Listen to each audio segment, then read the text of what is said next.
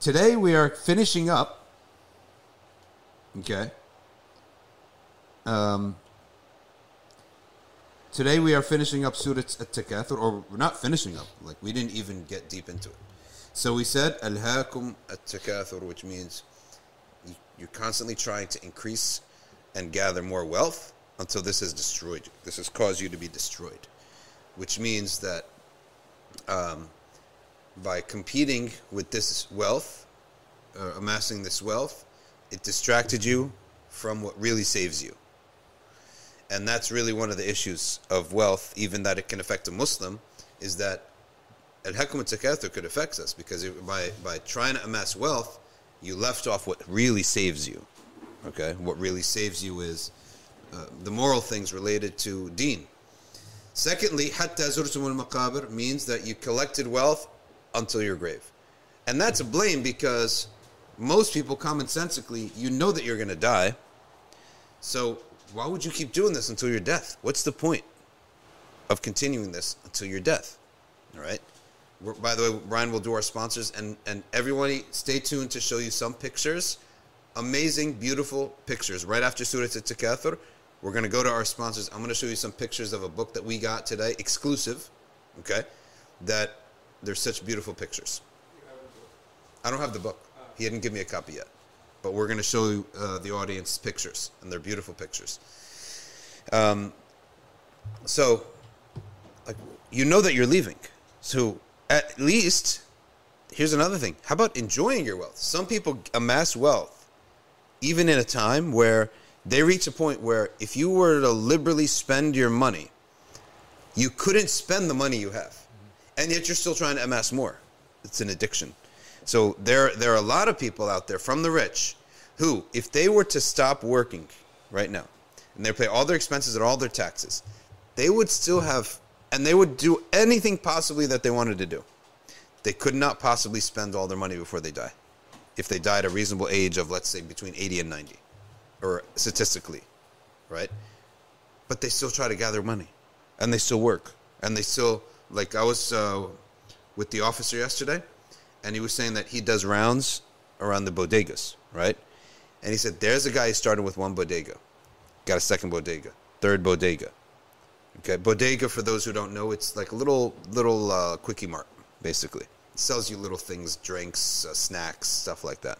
They also sell cigarettes, lottery tickets, and other things that are obviously haram, but that's basically the bodega. So he got one, he got a second one, he got a third one, and he just keeps saving up. Every few years, get another one. Save up, get another one. He's now a multi-millionaire owning tons, like dozens of bodegas, okay, throughout New Jersey. Now, the cop was saying that he has to do rounds on these areas because they're not safe areas. So he goes one day and he sees the guy. He's an old man now. He sees him stocking the shelves and charging the customers. He's like, man, why are you still doing this? You're the owner of like dozens of bodegas. Why are you here stocking shelves? It's like, you're clearly not incompetent. Because if you can own these, pay the taxes, pay all the licensing, whatever, deal with the vendors, and hire the managers, you're clearly not incompetent. Are you trying to save money by doing the job yourself rather than having someone else do it, right? So the guy said, stop doing this stuff. Just spend your money. Right? Enjoy this money. Because you're old now. But still, it's a disease that people have, okay, that they have to keep takathur, amassing money after a while. And I met another guy. He's from one of our friends in Chicago. He said that his brother's father-in-law is also a rags to riches guy that says to them, he trains them in business because he's so good at business. He says to them, do not be like me. I have an addiction. I cannot see anything without starting a business. Because he has the ability to fund the capital. He knows how to run business. For example, you see something like this. Like, he doesn't see this and see what we see. What do we see? A case, a charger for headphones. He opens it, looks at it. And then he picks up his phone. Hey, takes a picture. People in China. How much can you manufacture this for? And then goes to, like, Target. How much is it selling for? Right? And then contacts someone else start a business selling these. Like, he cannot see something without thinking that. Now, I think that's very good in the beginning of your life. Because you have to make money, right? But at the end of your life, you have a disease. If you haven't learned, and that's what we talked about yesterday, aql must tell nafs, no, enough. Like yesterday's, the context of it was that yesterday we were saying that the AI is learning to speak with emotive language. Okay? And robots are now being built with emotive faces that evoke sympathy. It is from the ignorance of a person to treat such an animal, such a creature with sympathy. Okay? And I'm telling you, people, Ammar, tafaddal. Salam, just fix these pillows and move that sinham. Okay. All right. The movie Chappie, I know people that almost cried. And I'm telling you, you would get emotionally attached to the robot. Because the robot was created with emotions. It was made by the people. And we're allowed to say created, right? Even though Allah is the creator of everything. Because Allah himself says about Sayyidina Isa that you create birds. And you blow the spirit in it. Or you create the image of the bird, right? So we're creating an image. There's no soul in these things. So that's what we said. Your heart will eventually sympathize with something that's not even real. You're wasting your energy, okay? And that's what the movie Her is all about, right? Where you heard about this movie, right? Yeah. It's a long time ago, maybe like 3 years ago. So, which is a long time. But its technology is probably all outdated that they used in the movie. But is Ammar's mic on? Yeah. All right, come close to your mic if you want to talk. So the idea is intellect must say to the nafs yes or no at some point. And that's the value of aql. As aql is what tells us, like, no, the sympathy is not placed here. You're wasting your emotions. This is nothing other than a chunk of metal, right? It's not a soul. It's not a nafs that you sympathize with. This is the problem of consciousness. Yeah. With hard consciousness, like the biological, there are people that, especially, like your ultra atheists, they'll argue that your consciousness is like, it's part of your, it's like what's wired into you, right? It's just your brain, the neurons firing, that's consciousness. Yeah. Because they don't want to believe in a concept of a soul. But even secular philosophers will argue, like one famous one in the recent years, John R. Searle, I believe. He wrote a book called The Mystery of Consciousness. Fantastic book, but he argues that consciousness fundamentally must be immaterial. Thank you. That's a great point. And one of if you want to go into it a little bit. Yeah, go ahead. So there's he proposes a thought experiment. John, I'm not sure if this is his, but it's like there are many versions of this, like the Chinese room, and the Chinese population. Let's go the Chinese population one, right? It's the idea of imagine the Chinese population. You have all 1 billion people, right, or 1.5 billion people, right? And each person has a flashlight, and they turn the flashlight on and off, and this is to communicate to the next person, right? About oh, do this, do that, do that. Think of it. I flash a flashlight to you. That means you want to go. You flashlight to someone else. Okay. Right. They used to do that when the city was in danger. I light a fire. Yes. You see my I'm at the on the city wall. No. You see it. You light a fire. Then fire's all around. It's like a haystack. Okay. So the question that he poses is is any one of these individuals conscious over the entire population of them? And the example and what he's trying to propose is that no neuron or group of neurons can be conscious over all groups of neurons, right? Because then there has to be something above, just the light switches on and off. Because that's what neurons fundamentally are, right? They do one thing, yes, no, yes, no. I mean, this is not consciousness. Yeah. I love. Another examples that he gives is of the translator, right? Of the Chinese translator. Oh, okay. So say you're sitting in a room, and there's room shut box. There's only one thing that a slip comes in, and then you have to give a slip out. Okay. Right? And they slip in a piece of Chinese to you, and then you have a big dictionary of Chinese phrases, and then for each phrase that you get, you find it in the book, and then you give a response from the dictionary that you're given. Yeah. Okay? And then so you get a slip in, you write a slip, you copy it from the dictionary, and you translate, and you slip it out. But do you ever understand? Are you conscious of the translation that's taking place? No, you're not. Yeah.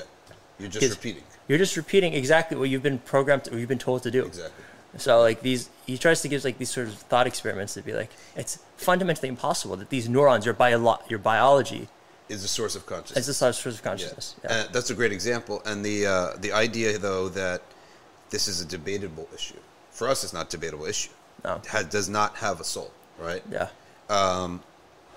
There should be no guilt, legal guilt, nor moral guilt, nor spiritual guilt. If I was to take a robot, right, and remove the head or place it in like an incinerator, mash up the metal and sell the metal.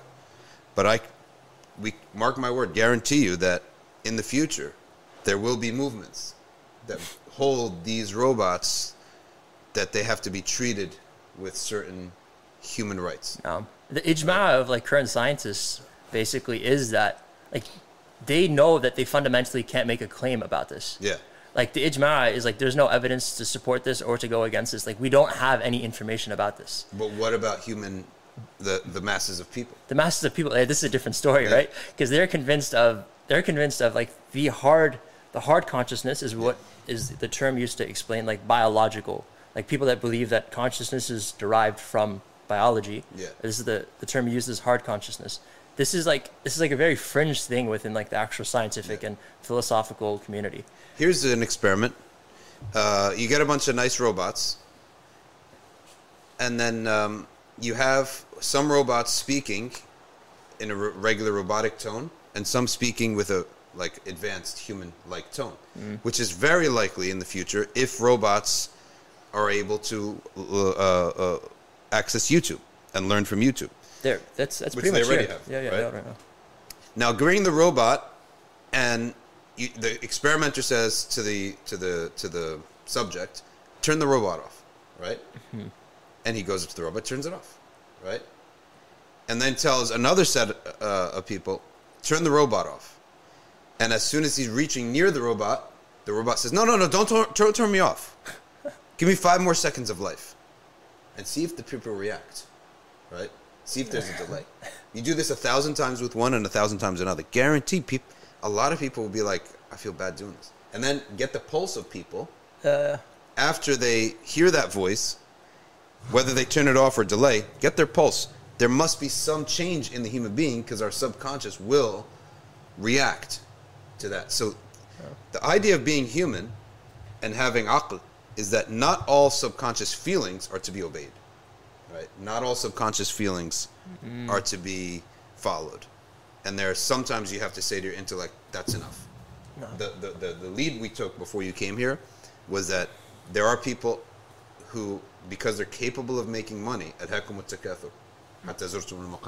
they continue to make money until death, as opposed to saying, this is enough money for me, I should enjoy it now.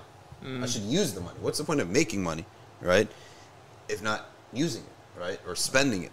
So that's the idea, and they could probably argue back, is that my joy is making money, right? Running a business is my joy, right? Then you need to be like, we need to tell you, also revelation will also tell you some joys that you're, just because your nafs tells you something is a joy, doesn't mean it's a good joy for you. It's not good for you, right? So, al-Hakam Takathur is that at some point, making a ton of money cannot be your hobby, right? That should not be something that takes up your joy. Should be in something else, right? And Allah tells us, "Ala bi dhikrillah tatma'innul qulub." Especially when you're getting older, right?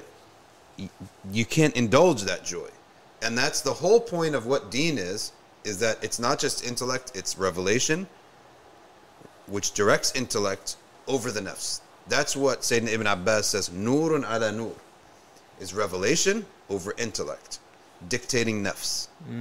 And we don't just follow our emotions. That's why the idea that, oh, this is in nature.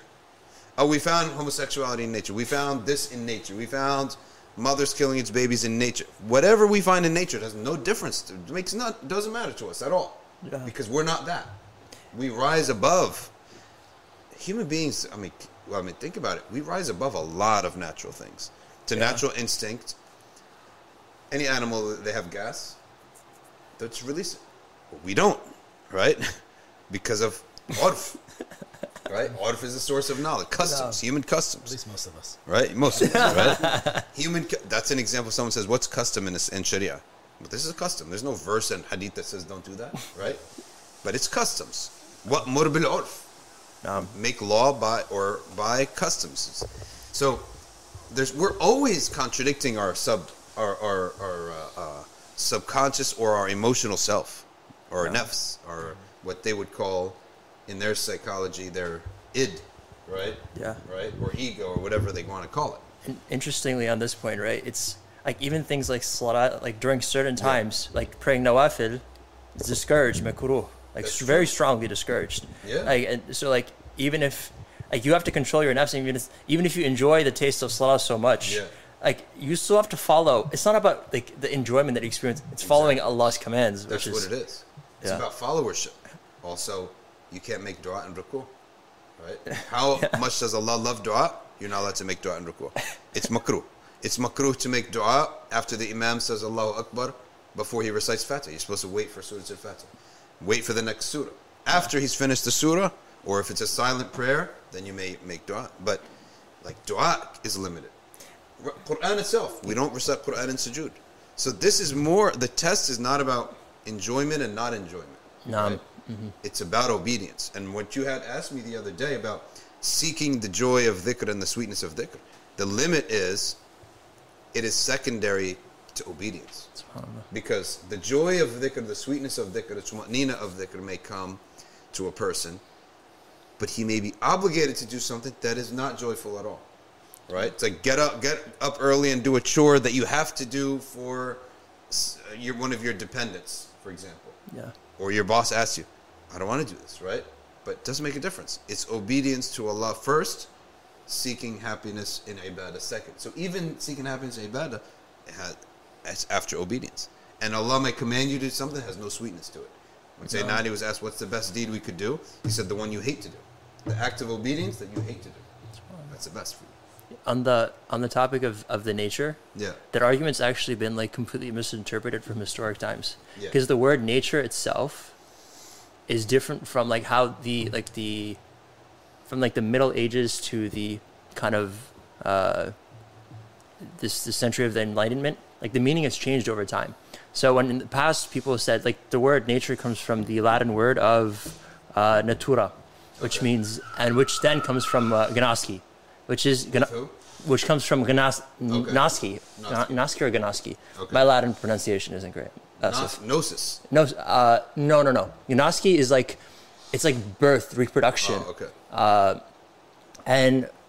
in that sense, nature is kind of the forward-moving force of reproduction, like being productive, basically. And so that's why I say it's Mother Earth. Because Mother Earth is always moving forward, right? It's always producing things and producing food, producing plants, producing people. It's a force that's constantly pushing forward, right? So if you read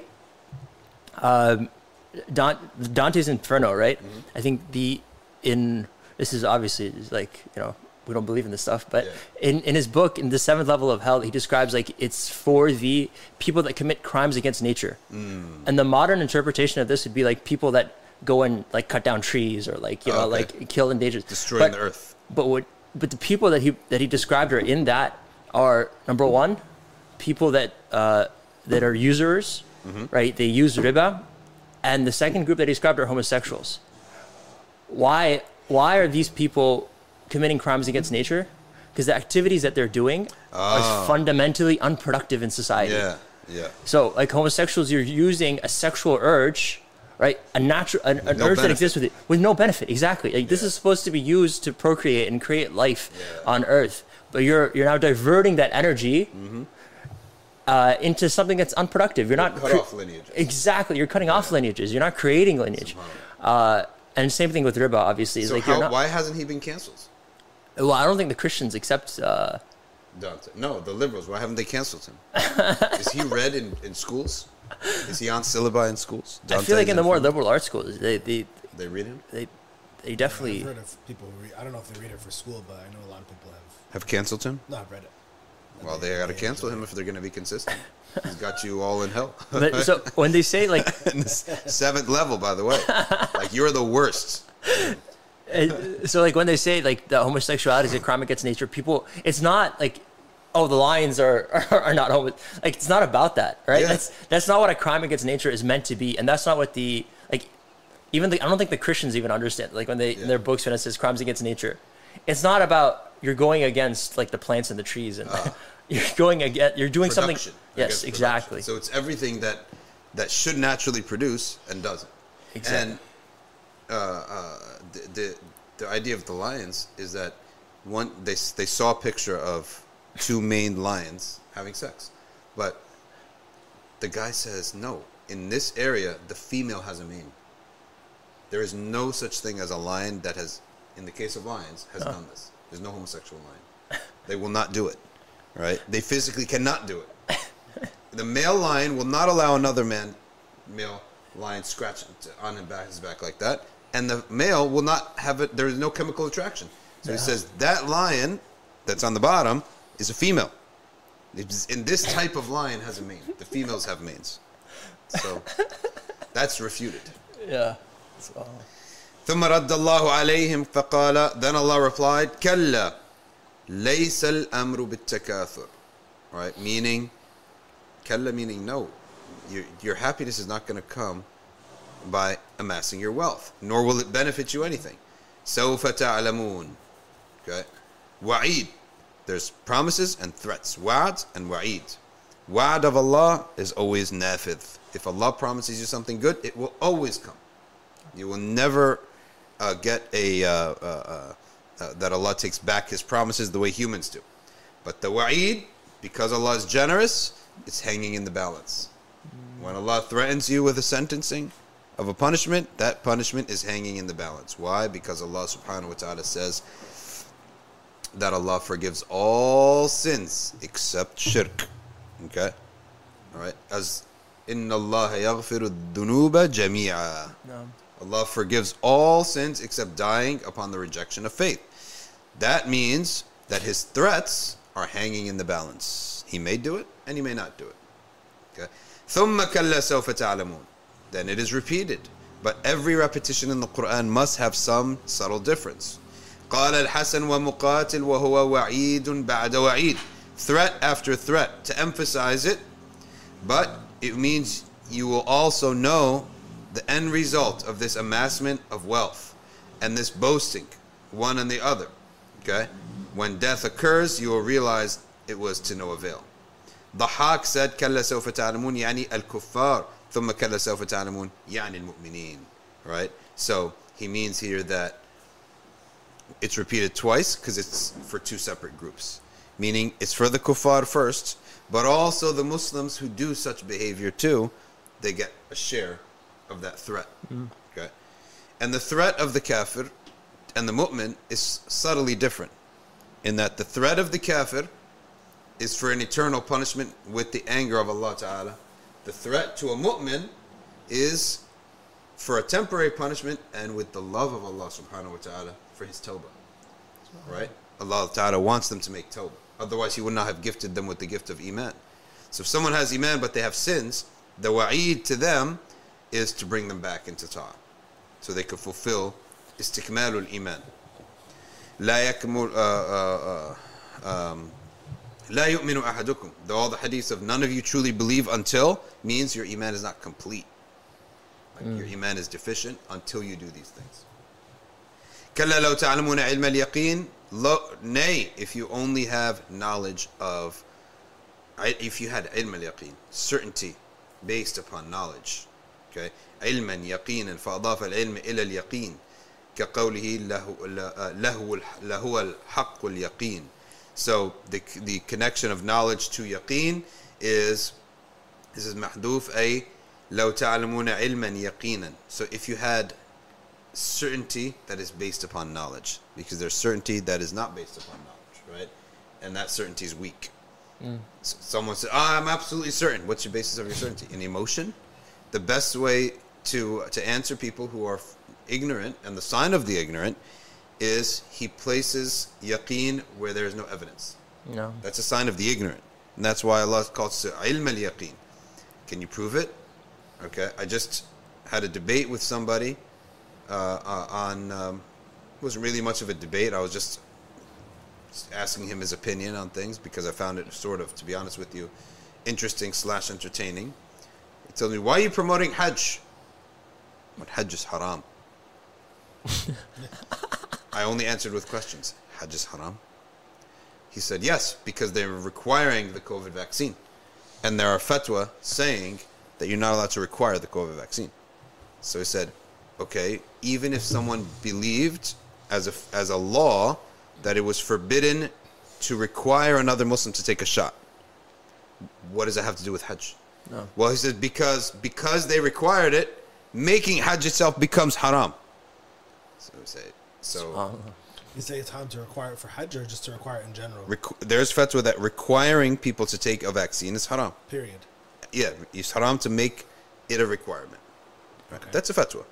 Fatwa is not a rule. It's just a fatwa, right? Okay. So he's saying So I said, brother, the meningitis vaccine has been required for ages, right? Right? And the scholars still go. He said, there's a difference. I said, what's the difference? He said, COVID doesn't exist. I said, okay. Done with this conversation, right? I mean, I'm sure he's a good brother and everything, but so no one wants to believe me, he says. Okay, maybe because you don't have evidence. No. Have you brought evidence, right? Use evidence. So, al-jahl, and it's not to call this brother jahil because I have Hassan Dani, he's a good Muslim brother, but one of the signs of jahl, and you'll see it amongst the ignorant people, is taking, like, putting my heart and soul in something. There's no evidence. There's no basis. No. And that's what the juhal do. And that's why they get disappointed so badly. And their faith shatters. Mm-hmm. And it doesn't have to be in Islam. It could be in anything. Like, you put so much into emotion and your life into an idea or into a concept that it is not even, has no basis. No. So when you talk about ilm al-yaqeen, it's that our yaqeen in Allah subhanahu wa ta'ala has to be based upon knowledge. And the knowledge that Allah speaks of in the phrase ilm al-yaqeen is the knowledge that we read, that we hear from shuyukh and scholars, and is transmitted knowledge. Okay, study of Quran, study of hadith, why this deen is true. That's called ilm al-yaqeen. Until your mind says there's no other way out of existence, explaining our existence, it is necessary to believe in an unseen, or in a creator that is outside the laws of the universe. That is, I should say, transcendent beyond the laws of the universe. Because the laws of the universe came to being. They didn't always exist. They came into being. What's the proof of that? The proof of that is that the material of which the laws act came into existence. They didn't exist forever. So if the material itself did not exist forever, the law can't exist forever. Right? The law of nature cannot exist forever. So we know that. Therefore, there must be a creator that exists transcendent beyond the laws of the universe. And then you look into the life of the Prophet sallallahu alaihi wasallam until you conclude he's a true messenger, because his prophecies are real. His prophecies are correct. Right? On top of that, his revelation. When you have a person, neither is he insane, nor was he a poet, nor was he a researcher. Where did you get this information from? The knowledge that he brought, sallallahu alaihi wasallam, must have come from an outside source. No education, right? High level of education in Mecca. No. The Prophet is known never to have read a book. He never cracked a book. He never attended lectures. If he attended lectures, why didn't he give lectures? Right? Before the age of 40, he'd never attend lectures. You can't have somebody attend lectures, learn, have a skill, and not manifest that skill. Like, if you have knowledge on something, this is one of the things. It is almost impossible to have knowledge on something and not release it. Because knowledge itself, if you notice, knowledge itself, it bottles up and it's going to explode until you release it. Allah has created knowledge that way. That's why secrets are really hard to keep. And some people even say they're unhealthy. Right? It's unhealthy to have a secret. That's why a lot of sinful addictions. One of the reasons this is really bad for your physical health, even, not just your mental health and emotional health, because you're keeping a secret. You're harboring a secret about yourself, right? So it's impossible to have all this knowledge and not say anything, right? No. And then suddenly, after basically a man is totally, we know everything about the character and about the main skills and qualities of a man, by the time he's 40, right? And there's zero evidence or record or any time that the Prophet gave speeches, spoke of knowledge, right? Gave guidance, made moves in society. Zero. Never did it. Then all of a sudden it turns on. And it turns on in such a way that he refuses to stop.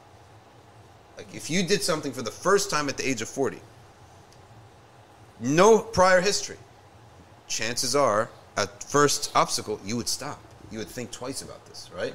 You wouldn't have this sudden persistence, right?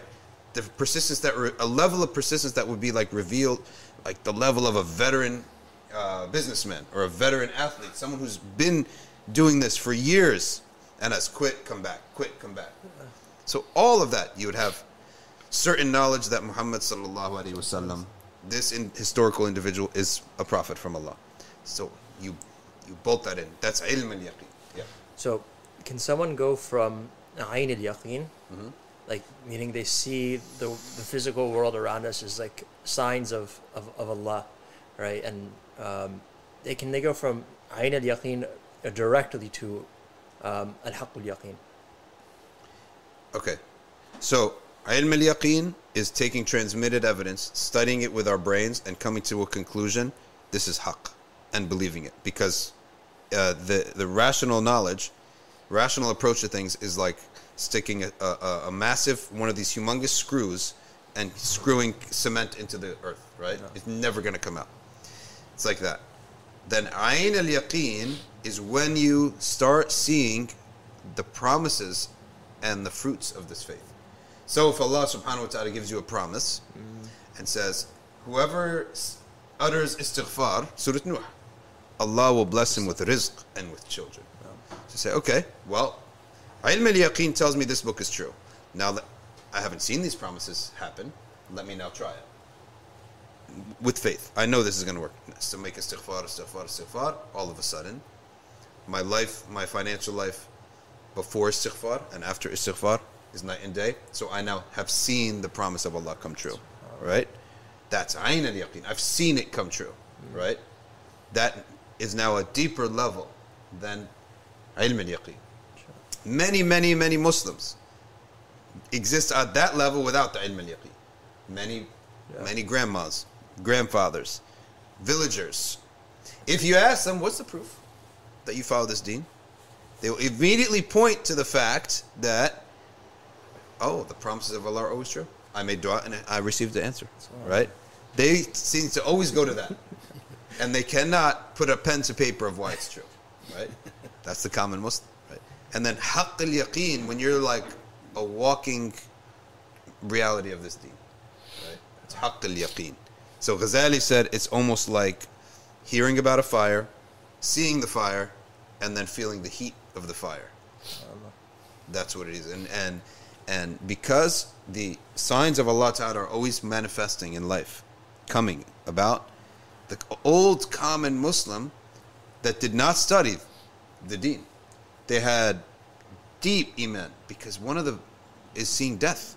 How many people witnessing the death of an elder and seeing that elder going to a type of state that indicates the truth of the promises of the deen, such as claiming to see malaika, right?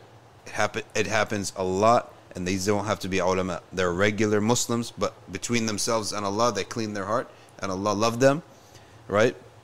So at their death, the family around them, they saw karamat for this person. Okay? Karamat is not just some big turban and making claims that he's a Sufi. No. All these regular Muslims. So a lot of the common Muslims, their iman is based upon that witnessing. We saw it ourselves, right? Straight witnessing. But ilm al-yaqeen is also important, because philosophers can play tricks with you. No. And shaitan can play tricks with you. And we all have a shaitan that's connected to us, that is called our Qareen. Yeah. Qareen meaning he's with you all the time. His job is to make you doubt iman. Committing sins is only the precursor to that. Committing sins is almost like making you fog up your windshield. What he really wants you to do is to crash the car. So fogging up the windshield or muddying up the windshield is only a precursor to that. But it's weak because you could just turn the defrost on. You could just turn on the wipers. You turn the wipers on, right? That's tawbah. I turn the wipers on, the defrost, I can see. No matter how many times if I sinned, if my wipers are gone, I'm still good. If I'm making tawbah, I'm still good. His real job is to make you doubt the truth.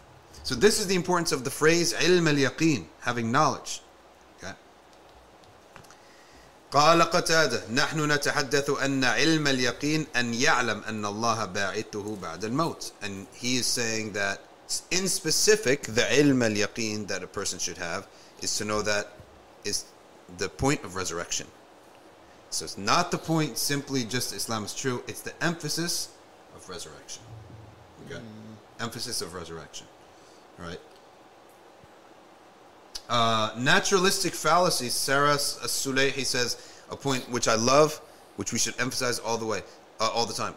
The naturalistic fallacy was what they always use by the atheists.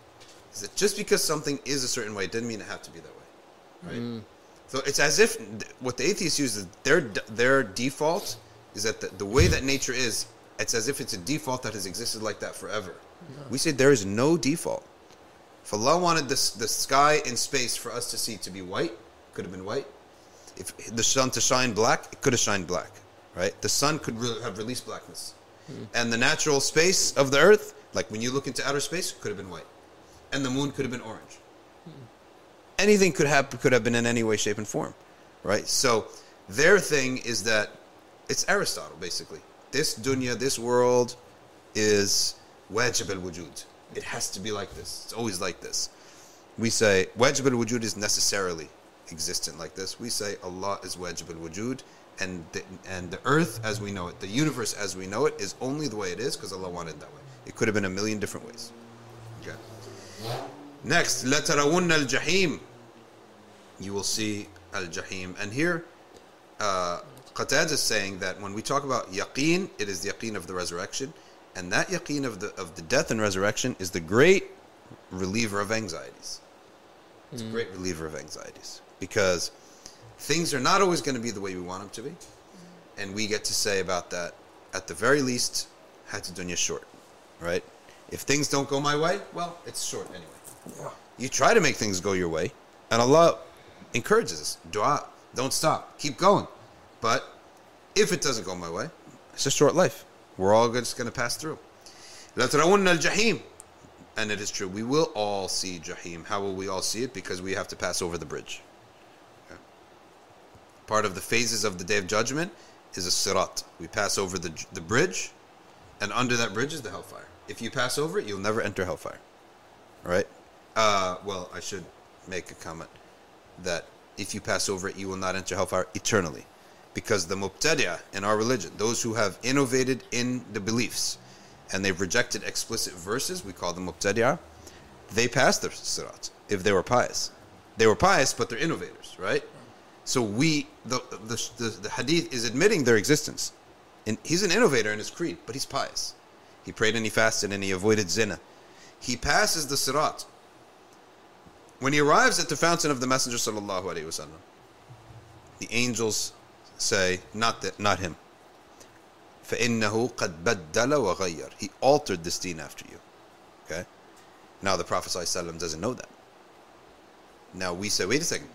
Don't we say that the Prophet has shown our deeds, the Ummah? Or our deeds are shown to the Messenger? It's a hadith, yes. Which that goes to show, once someone has entered bid'ah, they don't receive that honor. There is an honor that our deeds are shown to the Prophet. Why is that? Because the Prophet ﷺ said, فَإِن وَجَدْتَ خَيْرًا حَمَدْتَ اللَّهِ وَإِن وَجَدْتَ غَيْرَ ذَلِكَ اسْتَغْفَرْتُ لَكُمْ. If I see good, I thank Allah. If I see other than that, I seek istighfar for you. So that once we have parted from His sunnah in beliefs, then we are no longer afforded His istighfar. So that's min ahl al-bid'ah. They don't have the honor that their deeds are shown to the Prophet ﷺ.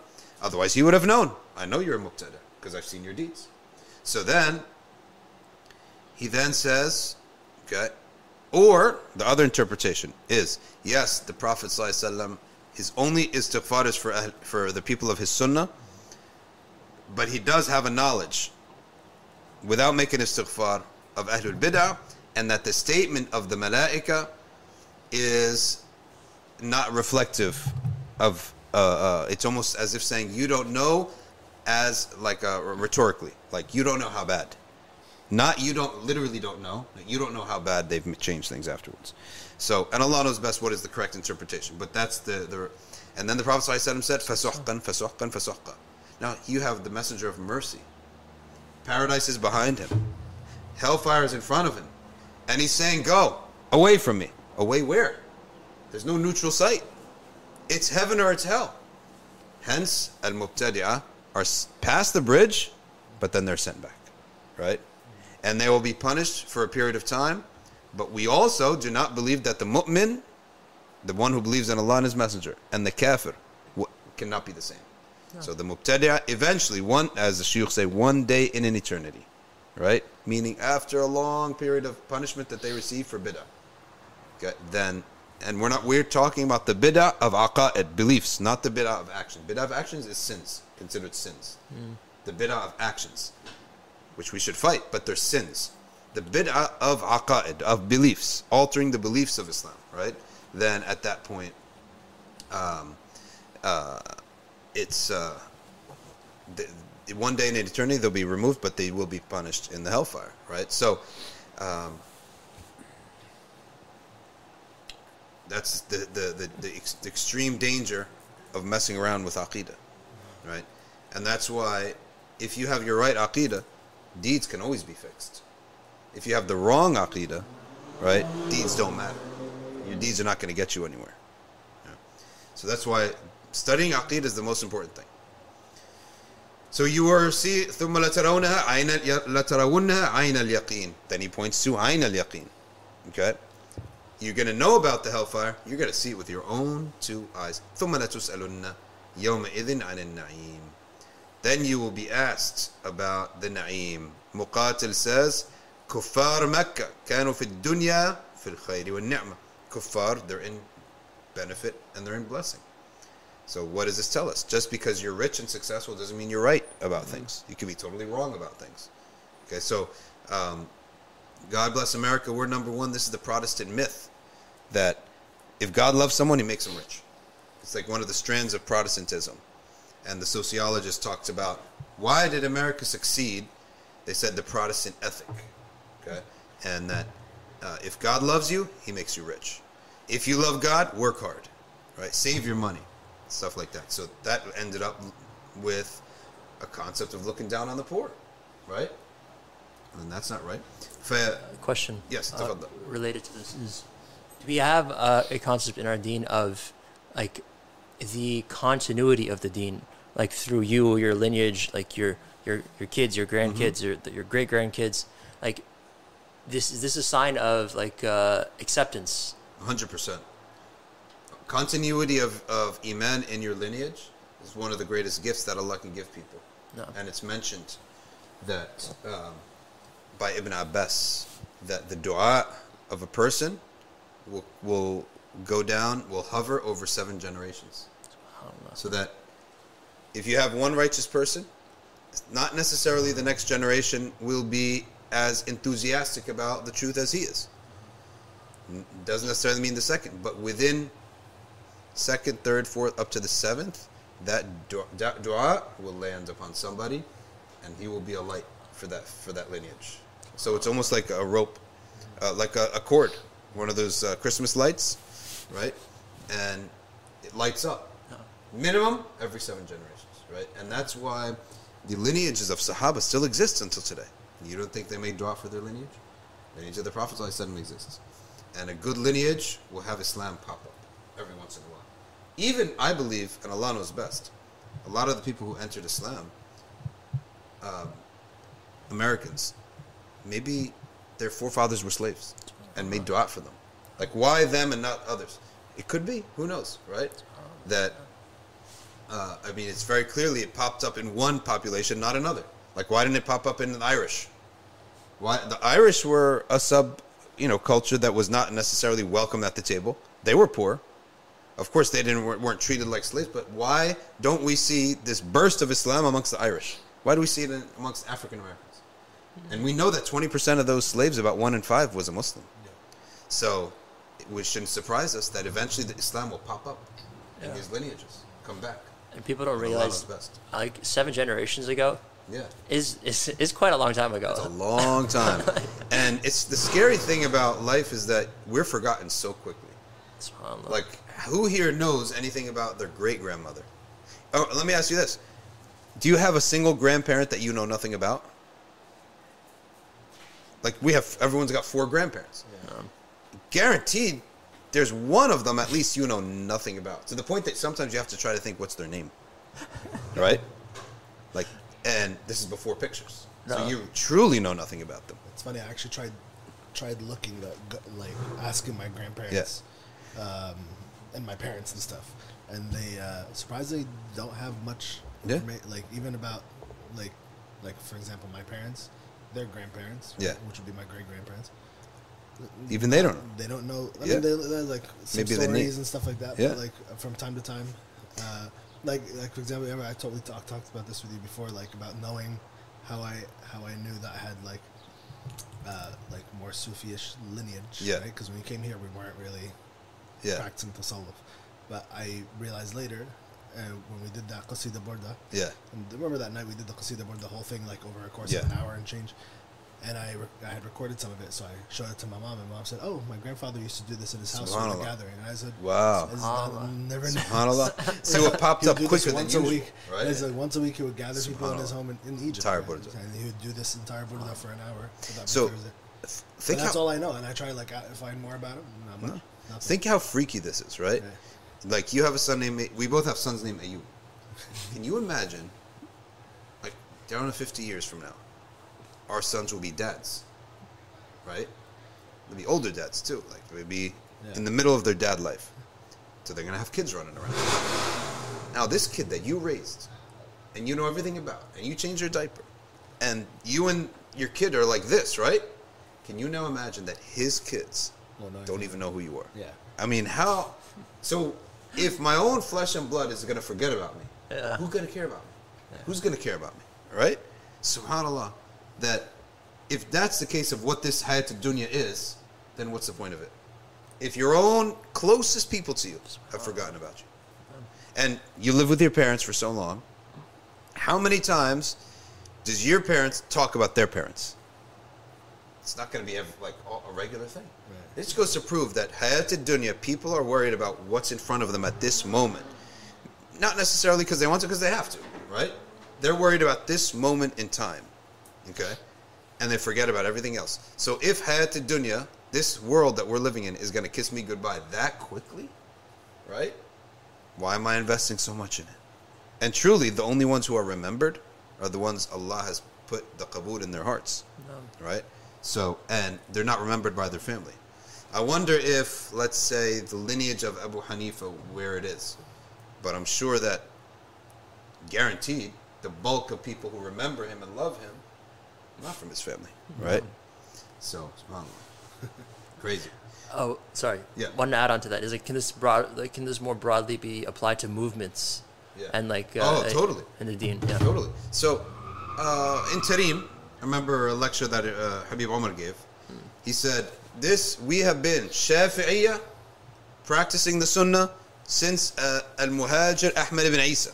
That's the first one who came in. He bought Al-Madhab al-Shafi'i with him. And he bought like ilm of Ahl Sunnah with him. Okay? And Al-Faqih al-Muqaddam, the scholar they call the first teacher basically, first scholar amongst them, he came a couple generations later. His name Muhammad ibn Ali Ba'alawi. And he brought the books of Ghazali. He said, we're Shafi'iyya, Ash'ariyya, and Ghazaliyya. Okay? They've had that for 1,000 years. Right? 1,000 years. That has been what education is. You memorize the Quran. You have majalis of hadith. They have majalis where they read just read through hadith. Okay? And their fiqh is Shafi'i. Their aqidah is on Abu al-Hasan al-Ash'ari. And their tasawwuf from Ghazali. So he said then, the Zaydiyin came, the Ziyud they call them. The Ziyud, they came, they lasted 80 years, they left. The Shia, صح. The Shia of the north, of Sana'a. He said, then came the Marxists in the next generation. They came and they left. And the Salafiyya came. They came, rumbled, make some trouble, and gone.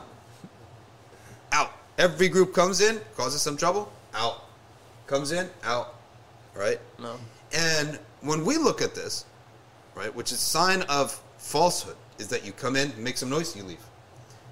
It's amazing that falsehood removes falsehood. It's not just that truth removes falsehood, right? So truth removes falsehood, but falsehood also removes falsehood. So first gen, what do they call it? First wave feminism, where is it? It's gone. It's laughed at. Second wave feminism, gone. Third wave one relieves the other. And then transgenderism removes all of feminism. It really negates all of feminism. It does. Right? Yeah. So, because if you can't even define, what the gender you're talking about is, what is the feminine? You can't even define it anymore because of transgenderism. So that's out. It was gender roles don't exist. Yeah. And then transgenderism, okay, yeah, gender roles do exist. It depends on which gender role you identify. Yeah. So and then gender itself, they've broken it up. They blew it up. So it's not just that truth removes falsehood. Falsehood removes falsehood. So we don't have to even do half the work, right? So, subhanAllah, that all of these movements come and go. There will never... Now, the basic ethos of Marxism does exist. The idea that it's the victim group and Now, in his context, it was financial. And it was controlling the means of production. You can just transfer that same paradigm to everything else, right? Mm. So that paradigm does exist. But in his context... doesn't exist anymore, right? No one's going to try the experiment of the Soviet Union. You tried the experiment after World War II, maybe before that slightly, before World War II actually. Between the world wars, you tried that experiment. By 1990, you were out the window. No one's going to try this experiment again because it's such a massive scale, and you did have massive feats. So if that failed, nothing will ever work again. The Prophet ﷺ said the Persian czars and stuff, or whatever they call them. Once he goes down, there'll never be another one. And he said the Byzantine, when they go down, there'll never be another one. Right? So they come and they go. But you look at who's upholding the deen of the aqidah of Islam. It's upheld everywhere you go. Right? State or no state. Actually, we prefer this experiment of no state to see if this is genuinely upheld by humans, by people, or is it only a state-sponsored thing. So that's why when people say, where's the Islamic State? If you're so good, why don't you have a government? This is by Allah's design. To prove to the world, to demonstration, we will uphold it without a state. Because it's genuinely in our hearts. I think Sheikh Noor, in one of his notes in Translator's blog, he wrote about he was one of the silver linings of the fall of the Ottoman Empire is the fact that the hearts of the West have been opened up to Islam. Because if the Ottoman Empire still existed, this whole that's true. It's a thing of the East. This Muslim thing is, but now it's Islam is transformed to be a more universal thing, and now the hearts of the West are even after 9/11, the mass people converted en masse, and even now it's incredible seeing the influx of people towards Islam. Yeah, and it's there's no seriously organized dawah. That's the exactly. Proof, right? That's a further proof. All right, they didn't give shukr to the ni'mah. يُعَذَّبُونَ عَلَى تَرْكِ الشُّكْر, says Al-Hasan. And Ibn Mas'ud, he narrates a hadith he says, لَتُسْأَلُنَّ يَوْمَئِذٍ عَنِ النَّعِيمِ means al-amnu was-sihha. The basis of ni'mah is security from your home being broken down into, property rights, and security, and to have health, which includes food, because you can't have health without food, right? But health is broader than food. You could have a lot of food, but you don't have health. So if your body's healthy and you feel secure in your home, realize that this is a major ni'mah, a major blessing. And in order for this blessing to be revived, Allah Ta'ala has always created in the earth, or allowed from the earth, that wars and sickness and plagues and famines always exist on the earth. So that you know what the contrast. You can see the contrast of your ni'mah with their ni'mah. أخبرنا أبو بكر ibn Abi al-Haytham al-Turabi.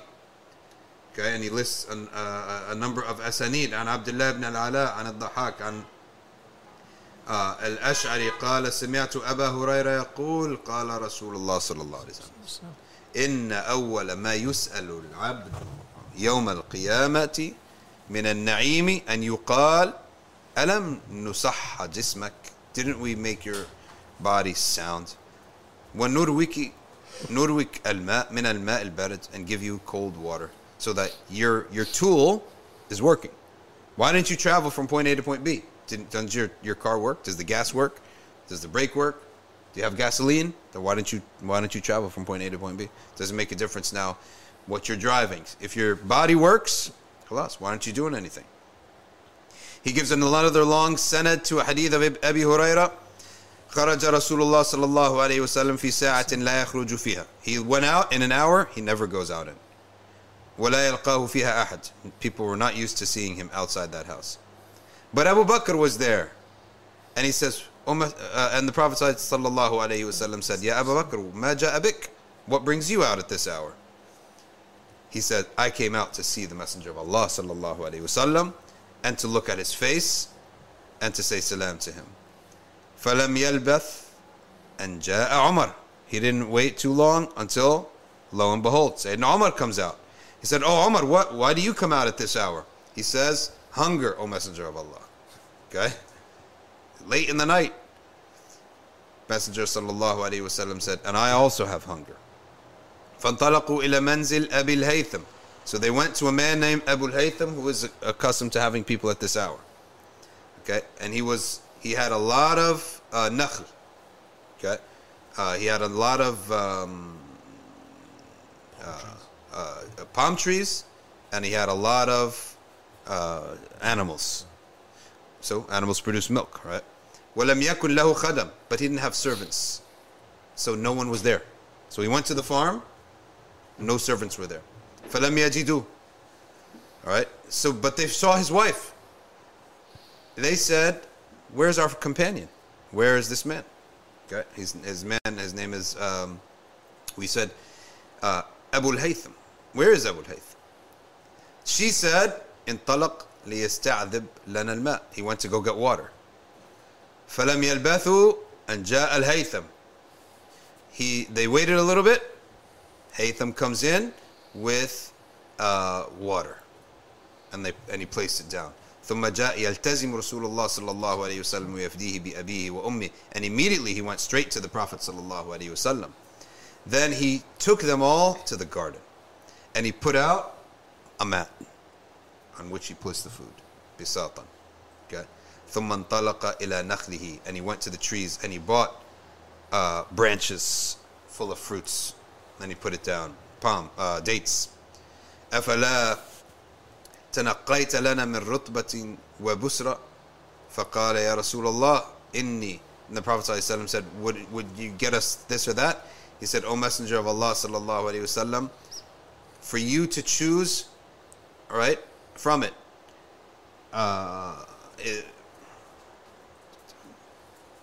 He said, I want you to choose. So he brought them what they wanted, and they ate from it, and they drank from the water. Then the Prophet sallallahu alaihi wasallam says, هذا والذي نفسي بيده من النعيم الذي تسألون عنه يوم القيامة. This few dates and cool water is what we will be asked about on the day of judgment. Okay? Shade from ظل بارد, cool shade. رطب طيب. All right? Dates, rutab is a phase of the date. It's the early phase of the date. Okay? If I'm not mistaken, I'm not strong on my date science. I should probably get there. But good dates and cool water. Abu al-Haytham went to make food. Now, by the way, I had said, and they earlier mentioned an hour that the Prophet was not used to going out. I actually think that it's the height of the day, not the middle of the night. Okay. The height of the day, I think. And then he went and he slaughtered for them. Okay? And he cooked the food, and they ate the food. So imagine that. That's like an hour process. Yeah. Just slaughter an animal, skin the animal, take the guts out, cut the animal up. It's a big deal. What a headache. We do it on Eid and we're like, how long is this taking, right? You go to the farm on Eid and you watch these guys. By the way, these guys, there was this group from Ghana. They were so good at it. The guy did it with a kitchen knife. He slaughtered a goat or a sheep. I think it was a sheep. It was a sheep. He slaughtered with a bigger knife. Then they hung the sheep upside down, and then all the blood drains. And sometimes they dig a hole that the blood would drain there. But after the slaughter, on the ground there's a hole to collect the blood. After the main blood is out, then they hang it upside down for the other blood to come out, to come down. And then, literally, he took a kitchen knife, steak knife, and he must have done this dozens of times. He cuts at one level of the skin, right? And then just pulled it right down. It off. Right? You ever get from the laundromat and there's a piece of plastic covering your garment? Just rip it out. That's how he ripped the skin. He ripped it in such a way that it could be used as a rug. Right? Of course, you're going to have to cut again around the head. Right? And so you can use it as a skin. He cut it that way. And then I saw him going about cutting up this piece of this animal. First thing, took out the organs. Certain organs, you want them. And certain ones you don't. Right? So he cuts open this part of the animal and he takes out the organs. I'm telling you, the intestine, you think the intestines is gross? Glistening. The intestines. And then there was a Moroccan woman. Oh, you want that? Give me that, right? He said, all right, it's yours. Right? And she went, took these intestines, and then she sat. Now I'm watching her now. She cuts the intestines, okay, in certain parts. Then she takes all those parts, each part maybe this long, and she empties the intestine, right? Now, don't think that some nasty, gross-smelling stuff came out. No. The najasa, the defecation, and the urine of like goats and sheep, it's not that bad, and it's not najis. It's not even najis, right? It's just like hay, right? Like mashed up. It doesn't even smell that bad, right? So the intestines of meat eaters is what smells bad, right? Like dog and cat defecation is far worse because they have their body is different. So she sits there and she empties out the intestines like a hose, right? And I'm telling you, the intestine is glistening. This was amazing. She then takes a hose, puts it inside the intestine, turns the hose on, and each intestine that she got would get completely washed out with the hose water. What was left was like a nice crisp package, basically. And you could use that for sausages, right? And what the Egyptians do is they'll take that piece, they'll stuff it with meat and rice, right? Some of my favorite Egyptian dishes. Yeah, but here's the key. You leave some at the edges and you tie big knots, knot after knot after knot, and they have two thick knots of intestine knotted up. Then you deep fry that, and those edges are the best, right? You want those crispy. But when I go to my family, I just go around eating the edges. Right? I just eat the edges. You guys eat the middle stuff. But that's the original hot dog, right? Yeah. So this guy did it with such precision. He really did it in maybe like 20 minutes. And then now you have the animal hollow on the inside. And now you take the bigger knife and that's when you start chopping it up. So the idea that the slaughter can be done under an hour is possible. Right? It's possible to slaughter from start to finish. That animal was walking, now it's been slaughtered, chopped up, and it's cooked. It could take an hour, right? Which is not a terrible amount of time. And then their spicing is so basic, salt. That's it, salt, right? And maybe some olive oil. And when it's that fresh, you don't even need that much. And when it's fresh, it has its own taste to it. SubhanAllah. That's what the old days, they don't know the ni'mah that they had. Like all their food is fresh. Like you lived on a farm and you wish technology would come around, right? You don't know technology is going to displace this wonderful thing that you're eating. Yeah. Like the apples were always good. There's no such thing as like a bad apple, right? Everything is beautiful, right? Well, I'm sure there were some, what they call misfits, things that didn't grow perfectly. Anyway, so back to this hadith, okay, that the Prophet ﷺ said, this is the na'im. So he slaughtered the animal. And the Prophet ﷺ said, don't you have a servant? Like, you have a huge farm. No employees? قال لا. Messenger ﷺ, he says, if we bring you someone, right, we'll give it to you. If we get anything, help, we'll give you help. فأتي النبي صلى الله عليه وسلم برأسين ليس معها ثالث. Then he bought, okay, now the Arabs, they consider the best part of the meal the head, because the meat is softest inside the face and the head, because it doesn't move. All the other meat moves. He said, pick one of them. قال يا نبي الله اختر لي. فقال إن المستشار مؤتمن خذ هذا فإني Oh, sorry. I mistook it. Not head of an animal. So he's talking later now. Not right. We're not in this sitting right now. Prisoners, 2 prisoners of war were brought. And the Prophet ﷺ, you choose. Said, choose one to be your servant. Sebi, meaning prisoner. So the man said, oh, Mazra, you choose from it. So the Prophet ﷺ said, in a mustashar mu'taman. If you're asking advice for someone, that's a trust. You have to give them the right advice. You can't betray them. He said, take this prisoner of war, because he prays. He prays.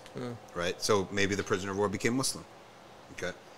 خذ هذا فإني رأيته يصلي استوصي به معروفة. Be good to him. Okay.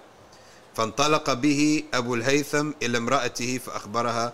He went and told his wife, the Messenger sallallahu alaihi wasallam has given us this servant, slave. ما أنت ببالغ فيه ما قال إلا أن تعتقه. His wife said, the Prophet ﷺ said, be good to him. She said, the greatest goodness is to free him. Otherwise, you haven't fulfilled the Prophet's saying, be good to him. Okay?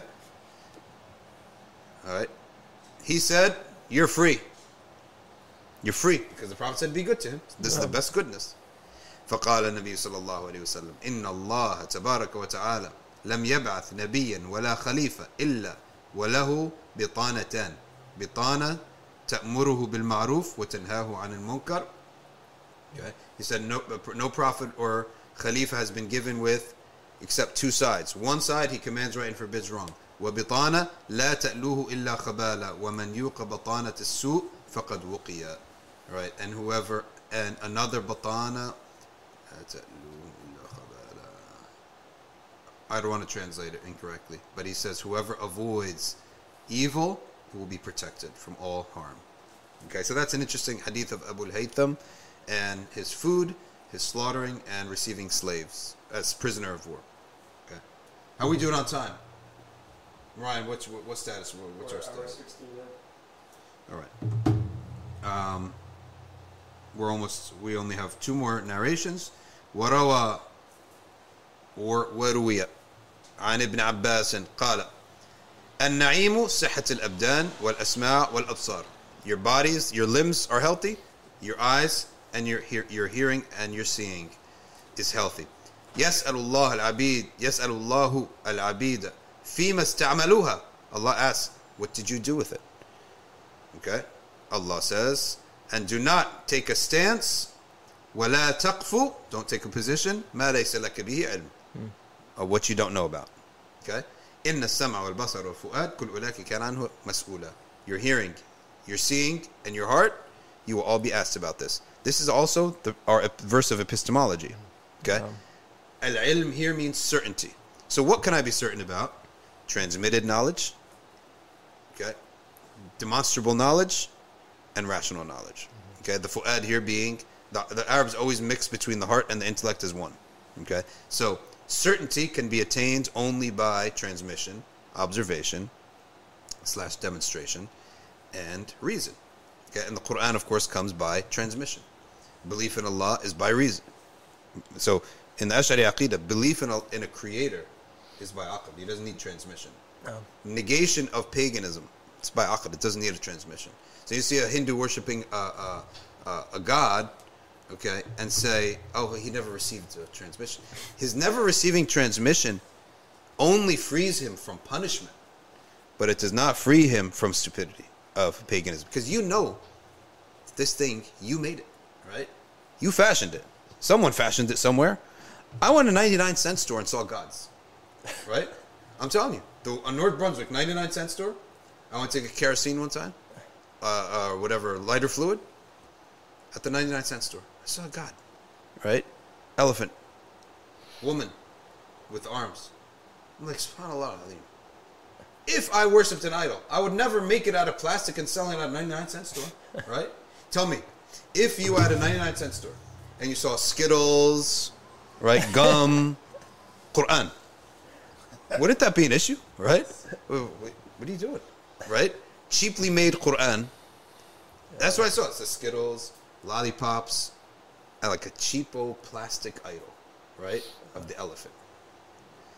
Like, even if you took this as a god, that's not the place for a god. Yeah. A cheapo 99-cent god, right? Yeah.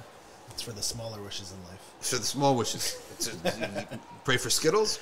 Right? So, I mean, whatever they believe about it, symbolism, doesn't matter. Symbolism or not, right? You still have to treat that. Even symbols, right? Yeah, like our symbols. We would treat that with something.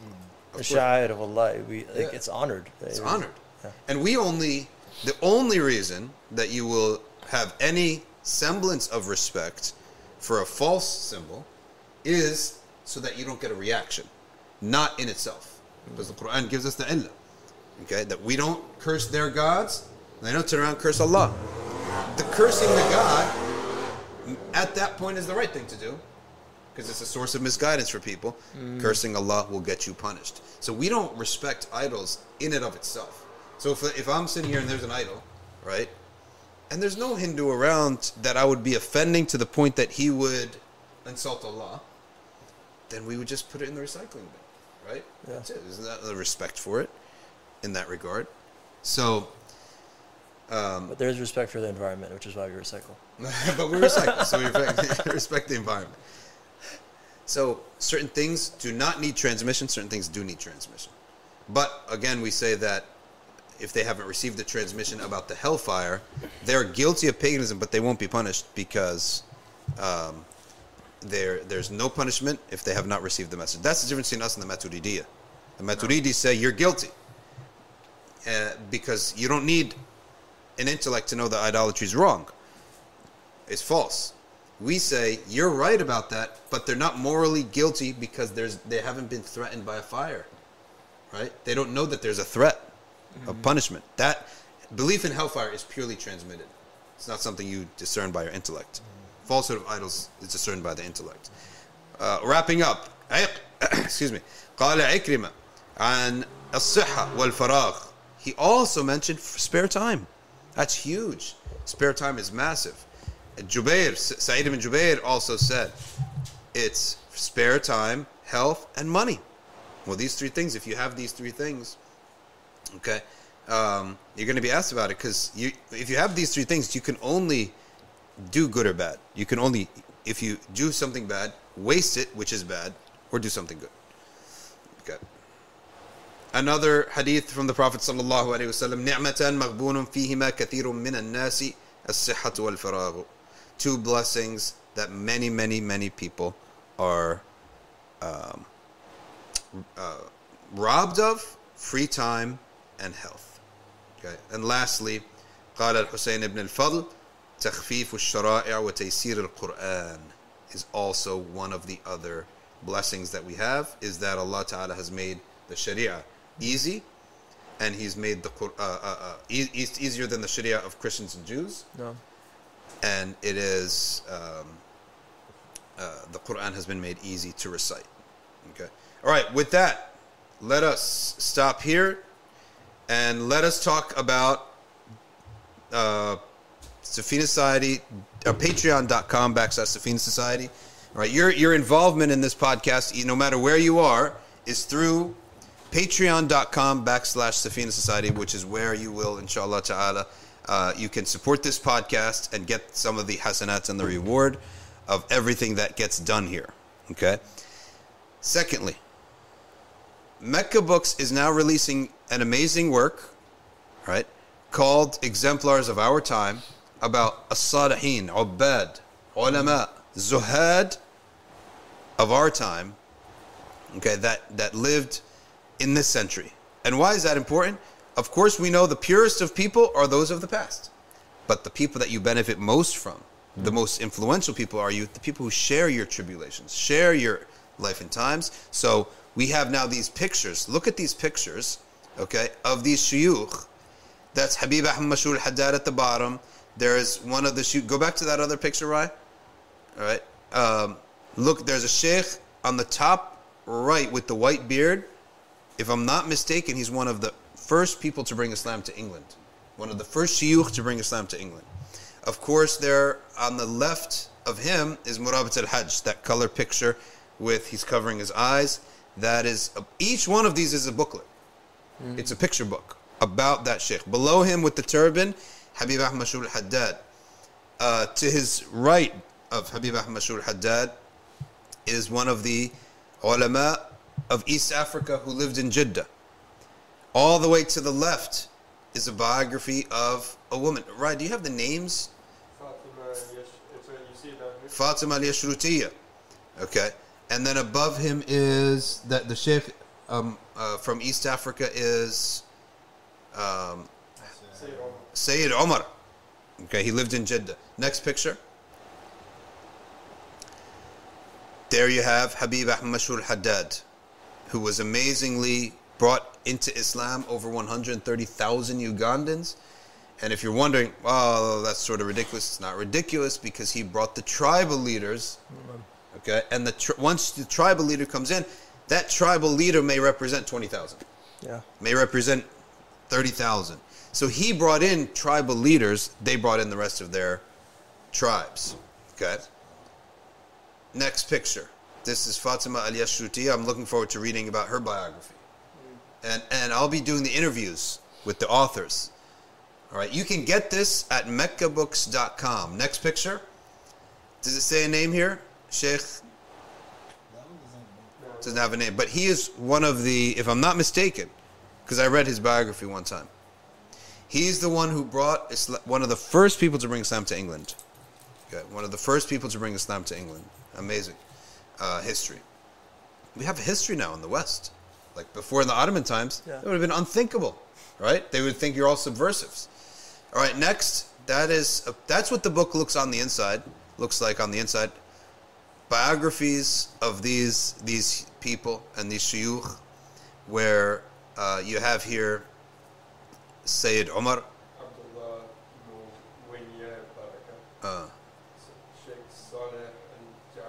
Okay, click the next picture. I think that'll be Salih al-Jafari next.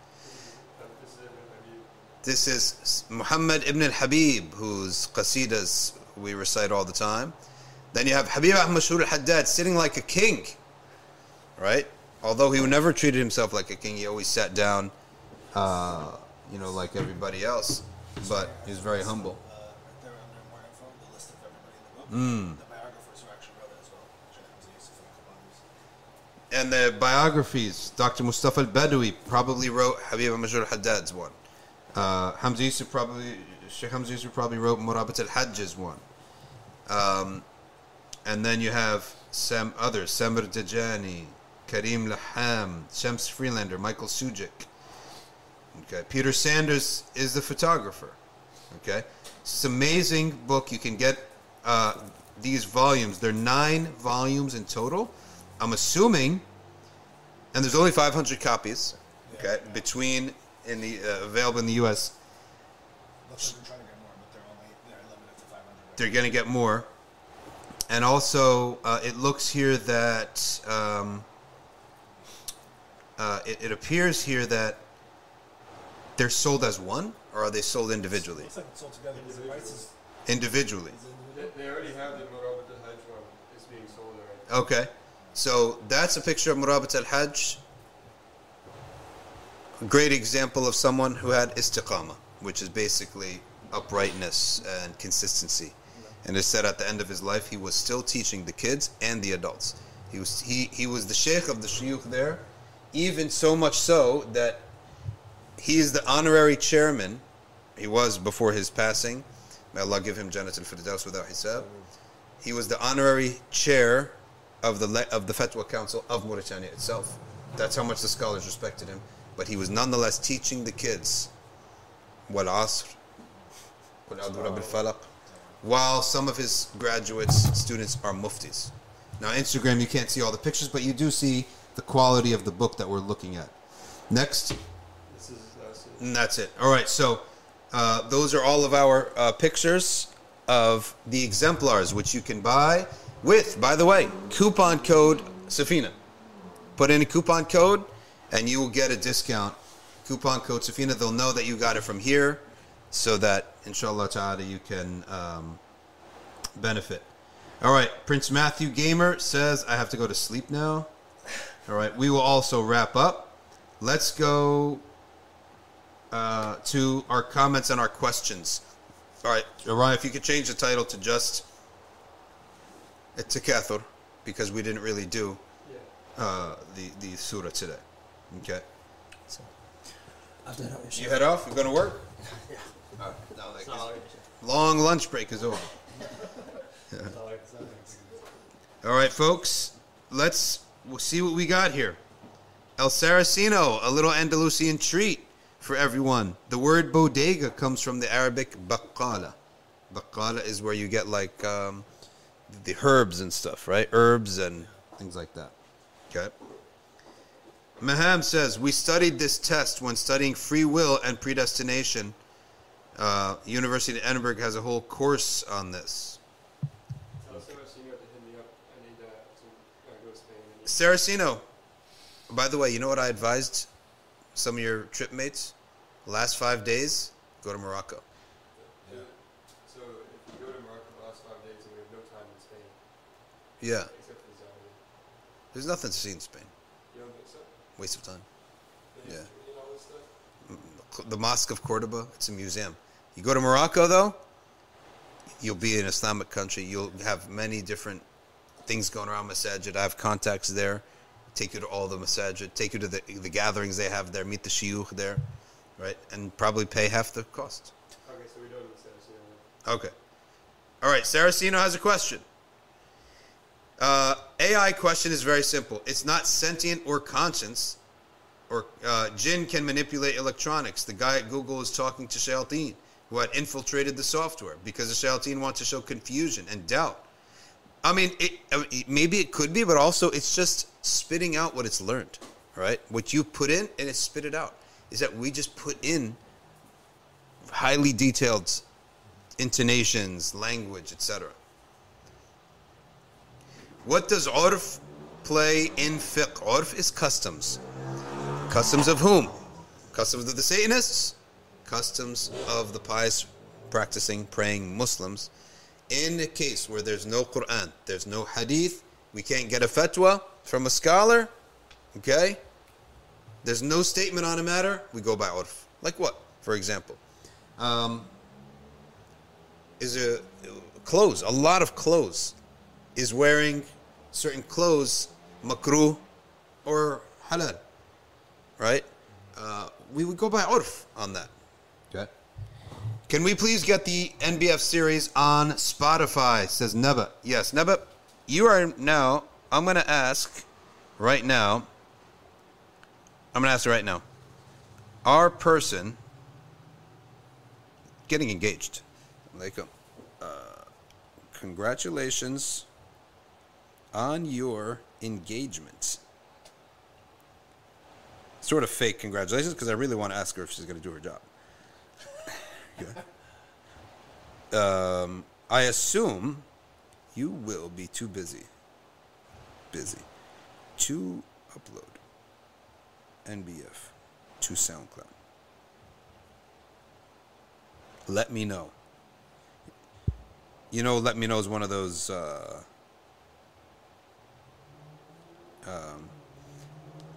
there's a funny thing about corporatees. Let's have a discussion on this so we can get clarity, right? Or so we can align our interests. It's like what you really meant was, what the heck are you doing? You're ruining everything, right? There's this woman online that basically she does like, you know, short videos that are supposed to be funny about like how to say how to say a certain thing that you actually mean, but how do you say it in a corporate? Yeah, exactly. That's what it is. Like, for example, how do you say this is not my job? You should take it. Yeah. And then it's like they'll talk. I don't want to step on your toes, right? Yeah, exactly. Yeah. How do wait? Or don't try to figure out the solution before you ask me. Exactly. Like that, Yeah. Oh, how about are there any challenges? Is really like, what's your problem? Why can't you do your figure job? this out? Right? Yeah. Can you figure this out? All right, what else do we got here? I'm not here. 9/11 says, when Sayyidina Ibrahim alayhi salam asks Allah on how he brings life to death. Yes, he wants to elevate from ilm al-yaqeen to ayn al-yaqeen. He wants to see it for himself. Question 2, what is the ruling on the 4 madhab covering the head during salah? I don't know about the 4, but in the Maliki madhab, it's not something necessarily written in the fada'il.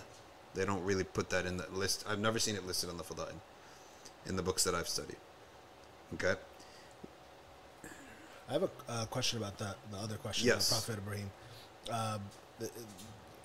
It's been explained to me years ago that one of the things that made the Prophet ﷺ stand out above all the other Anbiya, Yes, which is what? in addition to the fact that Allah subhanahu wa ta'ala elevated him above, Yes, one of the khasa'is of the Prophet. but that he, let's say, didn't ask for proof of things, kind of just Subhanallah. right? One of That the he- that's Ibrahim, true. Prophet Ibrahim or Prophet Musa, for example, asked to see. Yes, to see Allah subhanahu wa arini andur ilayk. Yes, and Let- so like the Prophet ﷺ that gave him a higher up, a leg up Yeah. on the other Anbiya is that he, whatever he received, he took it as is, didn't say prove it to me, That's true. you know. And Or he never asked for a demonstration. That Right. is true. Not only that, in many cases, what one prophet asked for and did not receive, the prophet was given without asking, such as the vision of Allah subhanahu wa ta'ala. Sayyidina Musa asked for it, but did not receive it. The prophet did not ask for it and received it. So that, on top of that too, he received what they didn't receive, Right. without asking for what they had asked for. That's Yeah. true. That's a good point. I think that's in the Qadi Ayat. okay, book. yeah, I wasn't sure if that was. Yeah. I'd heard an explanation like that before. I wasn't sure if it was. Yeah. If it was sound explanation or not. Prince Matthew says, wait, if they reject an explicit verse that is a mubtada, wouldn't that be kufr? If it's explicit and widespread, then it's kufr. If it's merely explicit, then it's innovation. Muslima says, does the label innovator also include those who only follow innovators or who are born in the family of innovators? The common people may be treated with some leniency by Allah on the Day of Judgment, and Allah knows best. The common people of the innovators, right? They may be, their scholars may be treated differently from their common folk. Question. Quran considered mutawatir though? Huh? Explicit and widespread, but isn't any explicit verse in the Quran mutawatir? It is mutawatir in its transmission, but not all of the Quran is. For example, Surah Sad exists, right? It's transmitted by mutawatir, but it's not necessarily known to every Muslim by necessity. So if you ask a 10-year-old child or a regular common Muslim, is there a surah called Sad? He wouldn't know, right? So that's the difference. Yeah. What's the difference between Shurafa and Ahl al-Bayt? There's no difference. Shurafa are Ahl al-Bayt, but sometimes they consider a Sharif to be Hassani lineage and Sayyid to be Husayni lineage. Sometimes they use that terminology. Al-Sharif, Al-Hassani, was Sayyid Al-Husayni. Wallahu a'lam, it's just like urf in speech.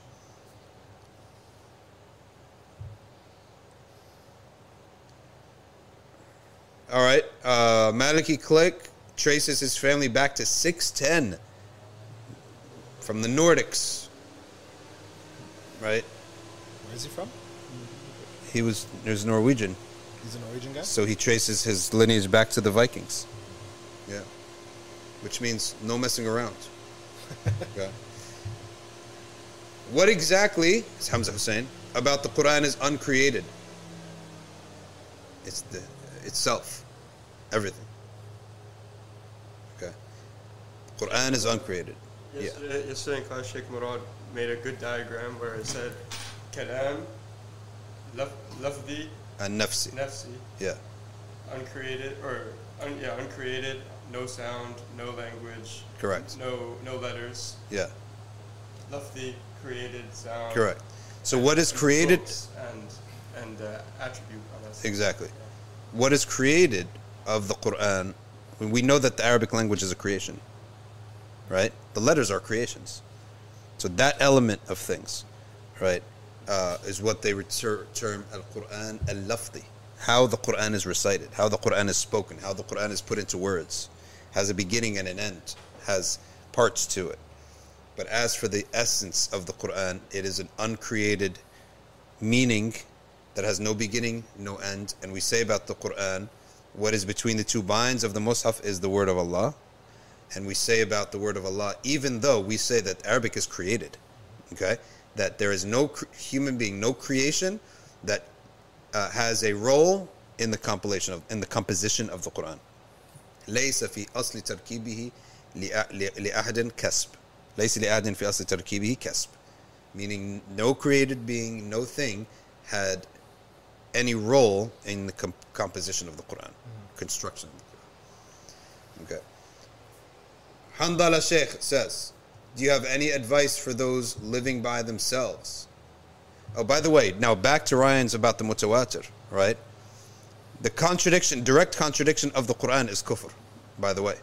Ignorance of it would be different, right? But direct contradiction of the Quran, because the entirety of the Quran is mutawatir. Okay.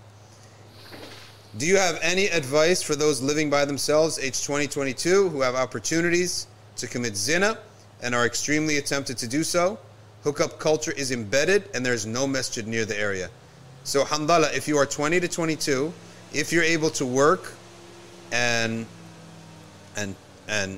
provide for yourself, why don't you move to an area that has more support? Maybe your parents won't let you. Well, what if you got a job somewhere else? You told Mom, I got a job offer in the area where there's a support system. You marry, I mean, yes, there are apps, and I have seen regular Muslims, good Muslims, use some of these apps to get married. I'm not going to totally deny the app, but it's definitely not the ideal way, right? So the way is that to be around a culture of Muslims, a group of Muslims, and you could do that and use some of these apps. That's as long as it's in a halal and wholesome way, not some kind of like a pickup type of way. Or hookup culture, what he said. All right. So, but I think the suhbah is the most important thing for us as Muslims. I think these apps are typically useful for people who are... The apps like are typically made for people who live at a distance. Yeah, you're right. And some people, by the way, their family moved a lot. So they really have no home. Right? They have no home city that they consider their city. What's going on with Instagram today? The Instagrammers are here. I saw a book, says Abby, of family names that traces back my lineage to Ayyub al-Ansari. That's wonderful. Nice. Just visited him. Yeah.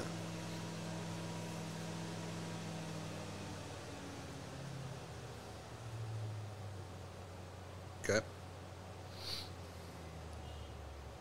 All right. Is it possible for your books to be made available online? Because the shipping is too much. Well, send us a message. We'll discount you the shipping. Inshallah. Yusuf sends info@safinasida.org. The purpose of these books is for people to have them, right? So we'll cut out the shipping for you. We'll pay the shipping ourselves. Abdul Hadi says, do we believe that the Prophet ﷺ prays in his grave? Allahu A'lam, but we know that he's living a life that suits his majesty, his rank. Okay? Suits his rank. It's a greater life than this life, because Allah says in the Quran, وَلَلْآخِرَةُ خَيْرٌ لَكَ مِنَ الْأُولَى. And being in the barzakh is part of the akhirah. Yeah. Poo says, Assalamu alaikum wa rahmatullahi wa barakatuh. What is the best way to get something lofty from Allah? It is to pray with desperation in the middle of the night, regularly, constantly. Okay. Abby says, why is Texas becoming a place of hijrah? The land is vast. The state does not take money from you. There's no income tax. There's no state income tax. The property is cheap. And there are less liberals. People like that, right? But, yeah, it is a place where their tax structure attracts people. You can buy homes. The size of that home would probably be double than what you buy here. Mm-hmm. The land you'd get in that home. When I flew over places like in Florida and I flew over Houston, you just look down and you see blue dots. Everyone has a swimming pool. Everyone has an in-ground swimming pool. It's like a thing there. Yeah. It's so hot, right? You probably use it maybe 6 months a year. Here you use it, 3 or 4 months a year.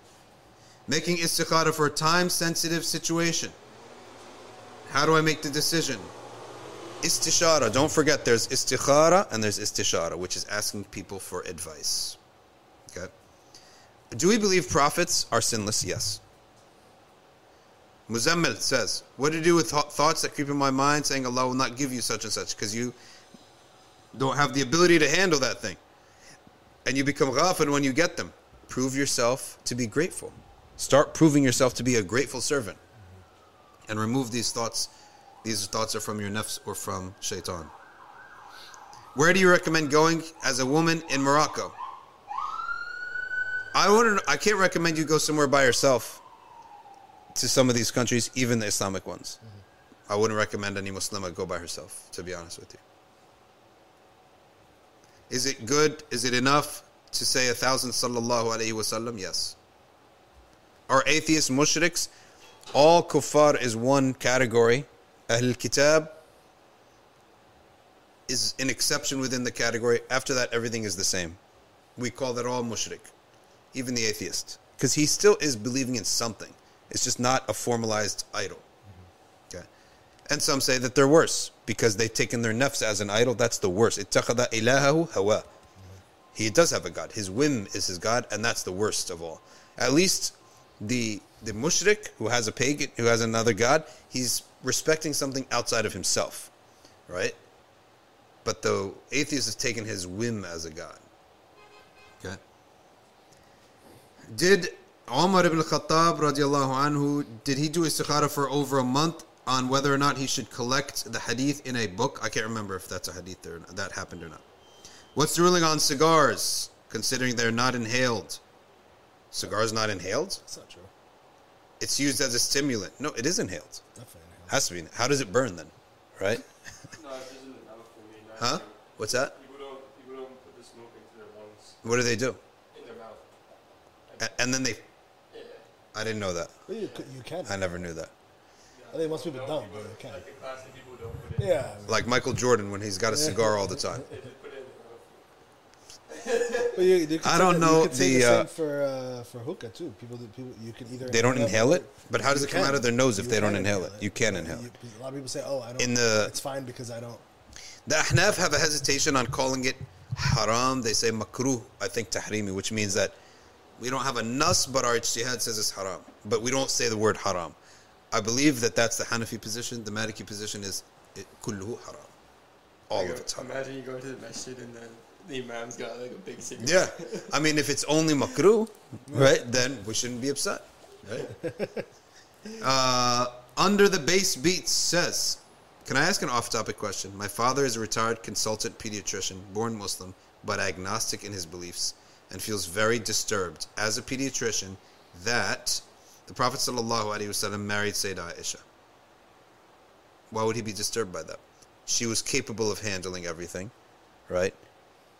He's agnostic, so he sort of doesn't believe in God. Why does he believe in that transmission? Why does he believe in that fact? Why does he treat that as a fact, that the Prophet married Sayyidah Aisha at age 9? No, all he can believe in is that some people say the Prophet married Aisha at 9. If you're agnostic about things, be agnostic properly. So be a consistent agnostic. Not, okay, oh no, that's not true that he's a prophet, but what's narrated about his marriage is true. How? So say, I'm troubled by what some Muslims say. And then what difference does it make what Muslims say? Right? So I would say, Pops, you're an inconsistent agnostic. If you truly don't know and don't believe that revelation came to the Prophet ﷺ, that is something far more widely transmitted than the mere transmission of his wife's age. Okay? So you should not you should be a skeptic about the transmission itself. Right? Mm-hmm. There we go. Sophia Al-Ahyan says, could you explain the fiqh of divorce, as most people don't know how... People know how to get married, but no idea how to divorce. Oh my goodness. How true is this? Is that people don't know how to do divorce. When you divorce, number one, the woman must be on a state of tahara. Sorry, not tuhr. There's a difference. Tahara is wudu. Tuhr is, she is not on haid. The opposite of hayd is called tuhr. It is haram to divorce a woman on hayd, and if you do, you have to take her back.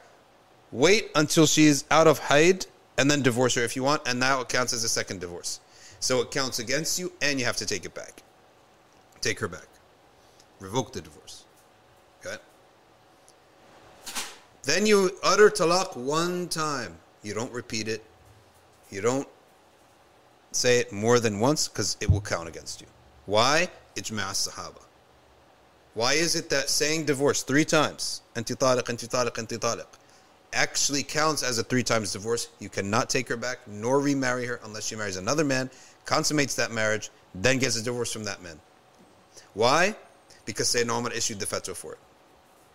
Well, why do wife have to follow one sahabi? Because the sahaba agreed to the fatwa. No one disagreed to the fatwa, so that's ijma' as-sahaba. If the sahaba have an ijma' about something, it's law. Forever. Okay, that is the policy in all 4 madhabs, and the only one who went against that was Ibn Taymiyyah. Okay, so if you are following that, you're following the fatwa of Ibn Taymiyyah only. Okay, so do not say it 3 times. Some people think they have to say it 3 times. Yeah. Yeah. That's, so I know this is kind of in jest, but Yeah. Egyptians very commonly say alayya talaq bitalata, and then they swear by something. Now, Does that carry any weight? it counts. It does. If They you- say it, they say it all the time. The Prophet ﷺ made another rule. They're all divorced. All those kids zina. If you say divorce in jest, it counts. The Prophet ﷺ said 3 things are, they're joking is serious, is law. They're joking is law. Okay? It's jad, which means it's serious. Hazluhunna jad. The joking in this matter is taken seriously, meaning it's applicable as law. Which means the first one is a marriage, second is divorce, third is freeing a slave. You cannot marry someone in a play. That's a real marriage. There's no joking in it, right? So if a man says, by Allah, I'm going to divorce my wife with 3-time divorce if you don't eat this egg. If I don't eat the egg, he's divorced. And I don't have no sin if I don't want to eat the egg, right? I'm not responsible for your divorce. So these people who say this and take it like as a joke, and it's happening all the time, okay, and they say it all the time, they've probably been divorced by now. All these marriages messed up. Does it count even if they don't know that that's a rule? It counts even if he doesn't know it's a rule. Because you entered into marriage willingly. So now for ignorance doesn't count for you. When you enter into something willingly, ignorance doesn't count. Oh, I went into the restaurant business. I never knew I could not sell khanzir. I know I can't eat it. And how many people do that? Yeah, a lot. They'll sell the haram. They say, we just don't eat it. Okay? But you willingly went into business. You studied the laws or the policies or the township, how to sign up for a business. But you didn't study Allah's law? You're guilty. Do you know it does a headache to set up a business account, to pay the taxes, to pay the lease? You negotiated the lease. You asked around, is the lease of this place, this storefront, fair? Is this a fair price? So you have knowledge. You asked around the product. You asked how the customers are doing. You asked how to market the business. You did all that. As a Muslim, knowingly you're a Muslim. Okay? But you didn't ask Allah's law. You're guilty. You willingly got married. So you know how to pay a dowry, how to get an apartment, how to do everything that a husband needs to do. But you never studied Allah's law. You're guilty. So there's no excuse of jahid is not an excuse. Believe it or not. Very, very sad situation. Very sad situation. I'm telling, so many people come to me and say, so I divorced my wife in the sunnah, which is anti-talaq, anti-talaq, anti-talaq. Oh my goodness. You were not paying attention at Jum'ah. Right? It's the opposite. You're not supposed to say that, or else it's a 3 times divorce. SubhanAllah. Ali Batali says, Ali Balatali, can you tell us about the 48 laws of karma? I have to look into that. Is that like a new age thing? Karma? 48. Okay, so correction for the Hanafi. Makruh tahrimi. It is haram, but they don't want to say the word haram. It's haram by ijtihad, if I'm correct. All right, if I've understood Hazi 99 said correct. So does that make it sinful then? Sinful. Yeah. Nabila XHY says, would you be able to explain the 7 ahruf 7 ahruf is very simple. It's not 7, it's 7 there, meaning just many. It is all of the dialects of the Arabs. Very simple. Quran came in the dialects of Quraysh. All the Arab tribes speak different dialects. Came in the language of Quraysh. Prophet ﷺ then asked Allah Ta'ala to bring it in the other languages when he saw them hesitating. Like if a New Yorker goes to California, is he going to get far in convincing people to do stuff? No. He's got to speak if a New Yorker went to Texas, right? They hate New Yorkers, right? The rivalry. So likewise, people had a rivalry with Quraysh, right? So the dialect of Quraysh is set easily with them. So the Prophet asked Allah for the Quran to be revealed in the other dialects, and then it was revealed in this one dialect, and the second dialect, then all the dialects. So whenever the Prophet recited the Quran to a tribe, he recited it with their dialect exactly. And he spoke to them, he was inspired to speak to them with precisely their dialect. Nowadays, when they recite in various recitations, are you allowed to mix the various dialects? It wouldn't invalidate your salah if you recited one verse in Hafs, one verse in Warsh, but it's not the way to do it. Yeah. Yeah. But it's fine if you did. You know that I didn't realize this, that I gave a talk in San Jose, California one time. Sheikh Abdullah bin Hamid Ali was there out of just to respect my being a guest there. And then when it was question time, they're all staring at me, right? Like afraid. So I was like, I guess the talk wasn't good because they're not engaged, right? I mean, no one was leaving, but no one's engaged. So either I was crystal clear about everything or I didn't bring up an engaging issue. Yeah. So I said to Sheikh Abdullah after, what's up with the audience here? He said, no, I think you came out, and the way that you guys talk on the East Coast is like really strong. I was gonna say they were probably intimidated by it. It's like really definitive. Everything's definitive, and things are exaggerated, right? Like say like something is quite nice. No, you say the best, right? Right? When like the British would be like quite nice, right? Yeah. Right? We would be like, oh, the best, right? Everything is with a bold marker, right? So they're pretty upset. Pretty like taken aback. He said that's my interpretation of things. All right, Abby says, or Nabila says the ahruf. So that's a summary of the ahruf. That's all it is. Now some of them were preserved and some weren't. When the Quraysh wrote the spelling, when the Sayyidina Uthman had the Quran written down with the spelling of Quraysh, that allowed some dialects to be preserved and some not. And then the recitations were codified by different scholars of the Tabi'in and the Tabi'in, okay, which would have been in their dialect, right? And the dialect of Quraysh is what we now call Warsh, and Nafi'. Nafi' is the Qari of Medina. So the Hafs is who then? Hafs is of Kufa. Oh. Hafs and Asim of Kufa, yeah. So that's what we more commonly... Yeah. And the Ahnaf took it. And because of the spread of Ahnaf is the spread of Hafs. That's interesting. Yeah. Muslima says, I won't go by myself to Morocco. All right, if you're going to go there, I think you should go to see Fez and Marrakesh, and you should attend the Quran readings after Maghrib and Fajr. They're beautiful. Hajra says, making dua for plan A, but also preparing a backup.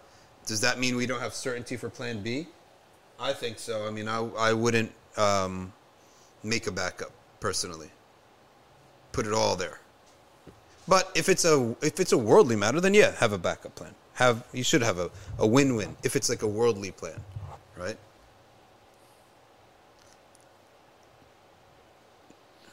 Speaking of Morocco, by the way, yeah, Imam al-Jazuli is buried in Marrakesh. Imam al-Jazuli, yes, he is. Yeah, I've heard that they do. I think Thursday night going into Friday. Every city has Majalis Thursday night of Salah on the Prophet Sallallahu Alaihi Wasallam. Okay, but I heard they recite the entire Dalal Khairat at his tomb.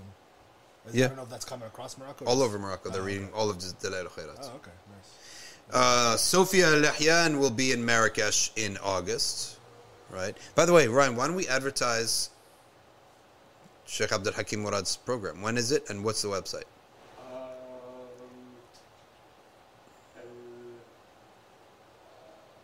Tomorrow, Thursday, if when you prepare it, inshallah, we can put it up.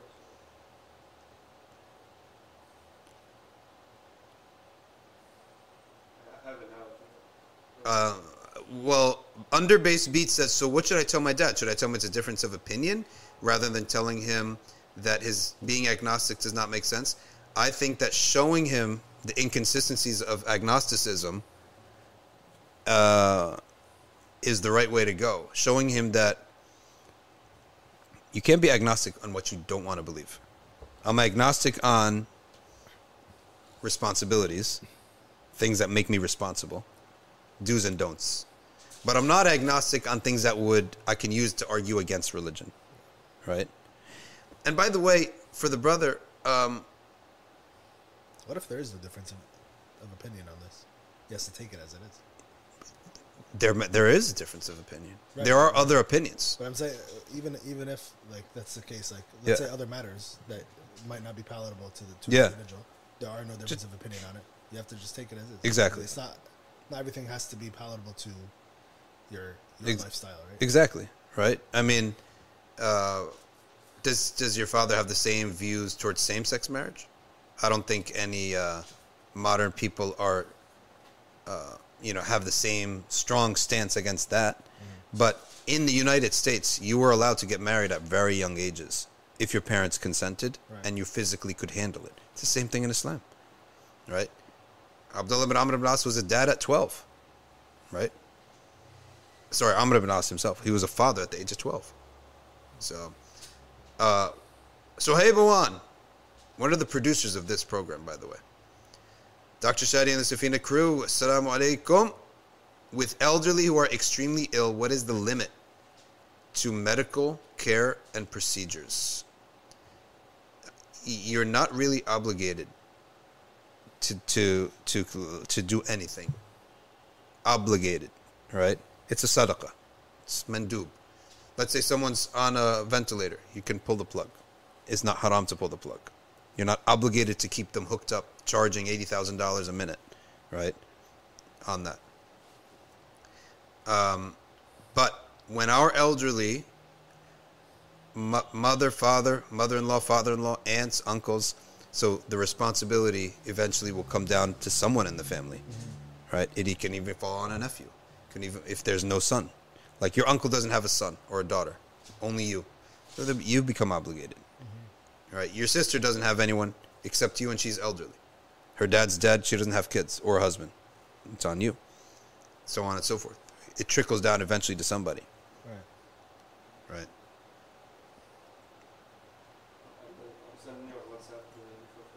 Okay. Sophia Lahyan says, please remind us the waiting period after the first or second divorce. So, he divorces her in a period of tuhur. She's not on menstruation. Haid. She gets one haid. She gets a second haid. Right as soon as the third one starts, she can marry again. And he cannot revoke the divorce. He cannot take her back. And she can marry again. That's how simple it is. Can we have a Safina Saudi Morocco trip? I would love that. That would be amazing. Sign me up. Marrakesh is under $600 from Washington in September. Wow. What I love about Morocco and East Coast, it's a quick it's right hop across the Atlantic. 6-7 hours. Yeah. Just going across the pond. Hedra says, you miss a part of my question. Prophets are sinless, but can they commit mistakes? They can make mistakes of the dunya. Yes, they can make a mistake. Make a mistake. Wouldn't be say commit a mistake, because the word commit means like you're intentionally doing something wrong. Yes, they can make a mistake. Nothing wrong with that. Isn't that Imam al-Buti, he explains that as one of the evidences that the Quran was not written by the Prophet, is that the Quran contains corrections of the Prophet's da'wah. Yeah, like that. I think correct. Once or twice. A couple times. Not only that, there's more. Because he said, why would he write it and then correct himself? There's many things. Subhanallah al-Azim. That's brilliant. If the Prophet is the author of the Quran, then why wouldn't he just correct the mistake that was in it? Right? Why would he then say, you did this, you should have done that? Right? Like you frowned at his face, and our interpretation of that is that it's takhfif on the Prophet. Right. It's like you got so upset because he disrupted the meeting. Don't even be upset about them. Right. That's our interpretation. Don't bother yourself being upset about them. Right? Just preach to the one who loves you. So that's on one hand. On the other hand, it does on the outside. It appears that it's a correction. So if he's the author, Why wouldn't he just erase it? Yeah. Right? And say, okay, from now on, that's not part of the surah anymore. How about the other one, which says, Surah Al-Haqqa, right? If he has not revealed anything of this verse, okay? Or he says what we don't want him to say. وَلَوْ تَقَوَّلْ عَلَيْنَا بَعْضَ الْأَقَاوِيلِ لَأَخَذْنَا مِنْهُ بِالْيَمِينِ ثُمَّ لَقَطَعْنَا مِنْهُ الْوَتِينَ فَمَا مِنْكُم مِّنْ أَحَدٍ عَنْهُ حَاجِزِينَ. Amazing verse. It says, if he says something that we don't want him to say, if he makes up things, we would take him by the right hand, slit his throat, and none of you can stop it. Who would write this about himself, right? Subhanallah al-Azim. And Allah Ta'ala does not speak like this except as a proof of prophethood. Not because the prophet, the honor that Allah has placed on the Messenger sallallahu alaihi wasallam is beyond. That's why he's citing something that would never happen, right? And speaking in a way that he would never speak to his Messenger sallallahu alaihi wasallam. If he was to do that, which he would never do, right? Because it's literally impossible for a prophet to do such a thing, right? Because they have to be trustworthy, otherwise the whole message is undermined. So, if you're writing a book and your enemies, al-Yahud and the Mushrikeen, are watching, why would you say this about yourself? Set yourself up to be killed. Yeah, why would you say that about yourself? Well, we don't like what you say, so here we go. Montgomery Watt, he said an amazing thing. He said the real proof of the prophethood of Muhammad, and he never became Muslim, but he said, like, the real proof is that Aisha asked him, who is your most beloved wife? And he mentions another woman's name. Right? He says that's prophethood, right? Like, no man would ever do that, right? And knowing especially that Sayyidah Aisha, she gets angry, right? She has a temper. But another proof, if you love Khadija so much, why isn't she in the Quran? Why do you give a surah for Maryam? Why do you mention the mother of Musa? Why do you mention the wife of Abraham, the wife of Zachariah? Why do you mention all of them? You never mention your own wife, except collectively. Ya nisa an-nabi lastunna ka'ahadin min an-nisa in ittaqaytun. Oh, wives of the Prophet, you're not like other women. If you have taqwa, you have double the reward. But if you have sins, you have double the punishment. Right? Stay in your home. قَرْنَ فِي بُيُوتِكُنْ. And don't go out with the nakedness of the other women. And you're too honorable to be walking in the streets with everybody else. لَسْتُنَّ كَأَحَدٍ مِنَ النِّسَاءِ. You're not like other women. You're too honorable to be walking. قَرْنَ فِي بُيُوتِكُنْ. Right? Have that respect that you don't go out walking in marketplaces and stuff like that.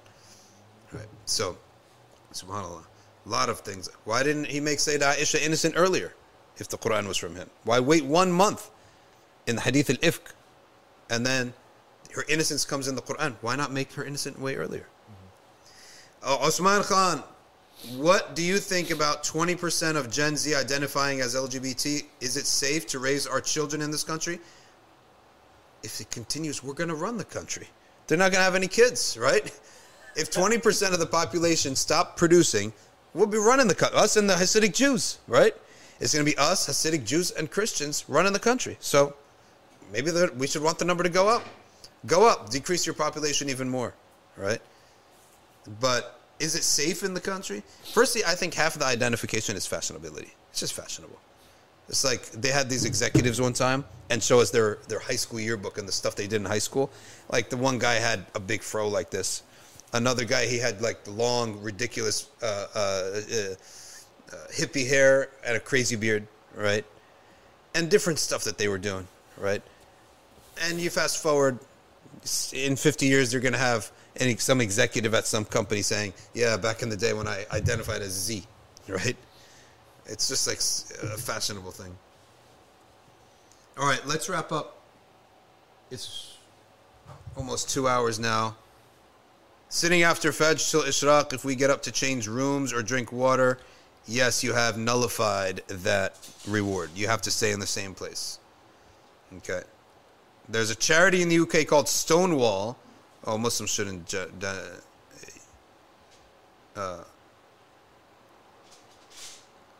they get $20 million a year. Stonewall is their bar, right? Stonewall? Isn't it? It's the origin. It's like the origin of the whole gay movement. I think it was called Stonewall Riots or something. Yeah, it's like the origin of massacre, I don't know yeah. It's a LGBTQ charity. All we have is suhbah, but we have Sakina. If you can transmit that to your kids, they'll never leave Islam. That's the summary of it. Once that person gets one ray of that nur into his heart, he'll never leave Islam. And he'll fight anything that takes away that nur.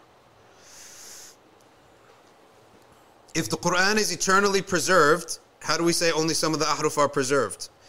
Not all the dialects have to be preserved for the Quran to be preserved. One is enough. One is if we lost all the masahif except for Hafs, and all the huffaz of the other recitations died, the Quran would still be preserved, because what's added or subtracted is just literally nuances. And no law or doctrine is added or subtracted by the dialects with each other. What is wahdat al-wujud? It's wahdat al-shuhud is more accurate, is to see everything as a divine action. Everything is a divine act. Okay. Even the bad is something Allah permitted for wisdom. Anika, doesn't triple talaq fall under talaq al-bid'ah? It is talaq al-bid'ah. You're sinful for that. And it applies to you. Nimra, sitting after Fajr till Ishraq, we answered that question. She must have put it here when she lost hope in Instagram. Have you read Kitab al-Tawheed? Kitab al-Tawheed by Muhammad ibn Abdul Wahhab? I haven't read it because the places I go, they don't allow it in. No, but I did read it, right? Everything is shirk and bid'ah for him. And kufr. Even the Salafiyah don't teach it anymore. Like the Salafiyah who's get their head straight and become Hanabila, they don't even teach it anymore. Right? Why 7 ahruf revealed? Okay. At the same time of revelation. Reason being is so that the people who speak that dialect can feel that the Quran is speaking to them in their language as opposed to a foreign language or foreign dialect. Like I said, if you take someone from Brooklyn and you send him to Cambridge, England, to deliver a message, do you think he's going to get far? The accent's way off. If you take a guy from Cambridge and bring him to speak like that in Brooklyn, it won't be accepted, right? What's the dominant, if not only language of Jannah? It's Arabic, according to the narrations. It's transmitted knowledge, yeah. Is there anything sunnah for not eating with the mouth open? Yes. Not disgusting the people around you. Will we still have our personalities and desires in Jannah? Yes, and the desires will be stronger too, because there's a lot more to do. So the desires will be times 70, the Prophet said. Okay.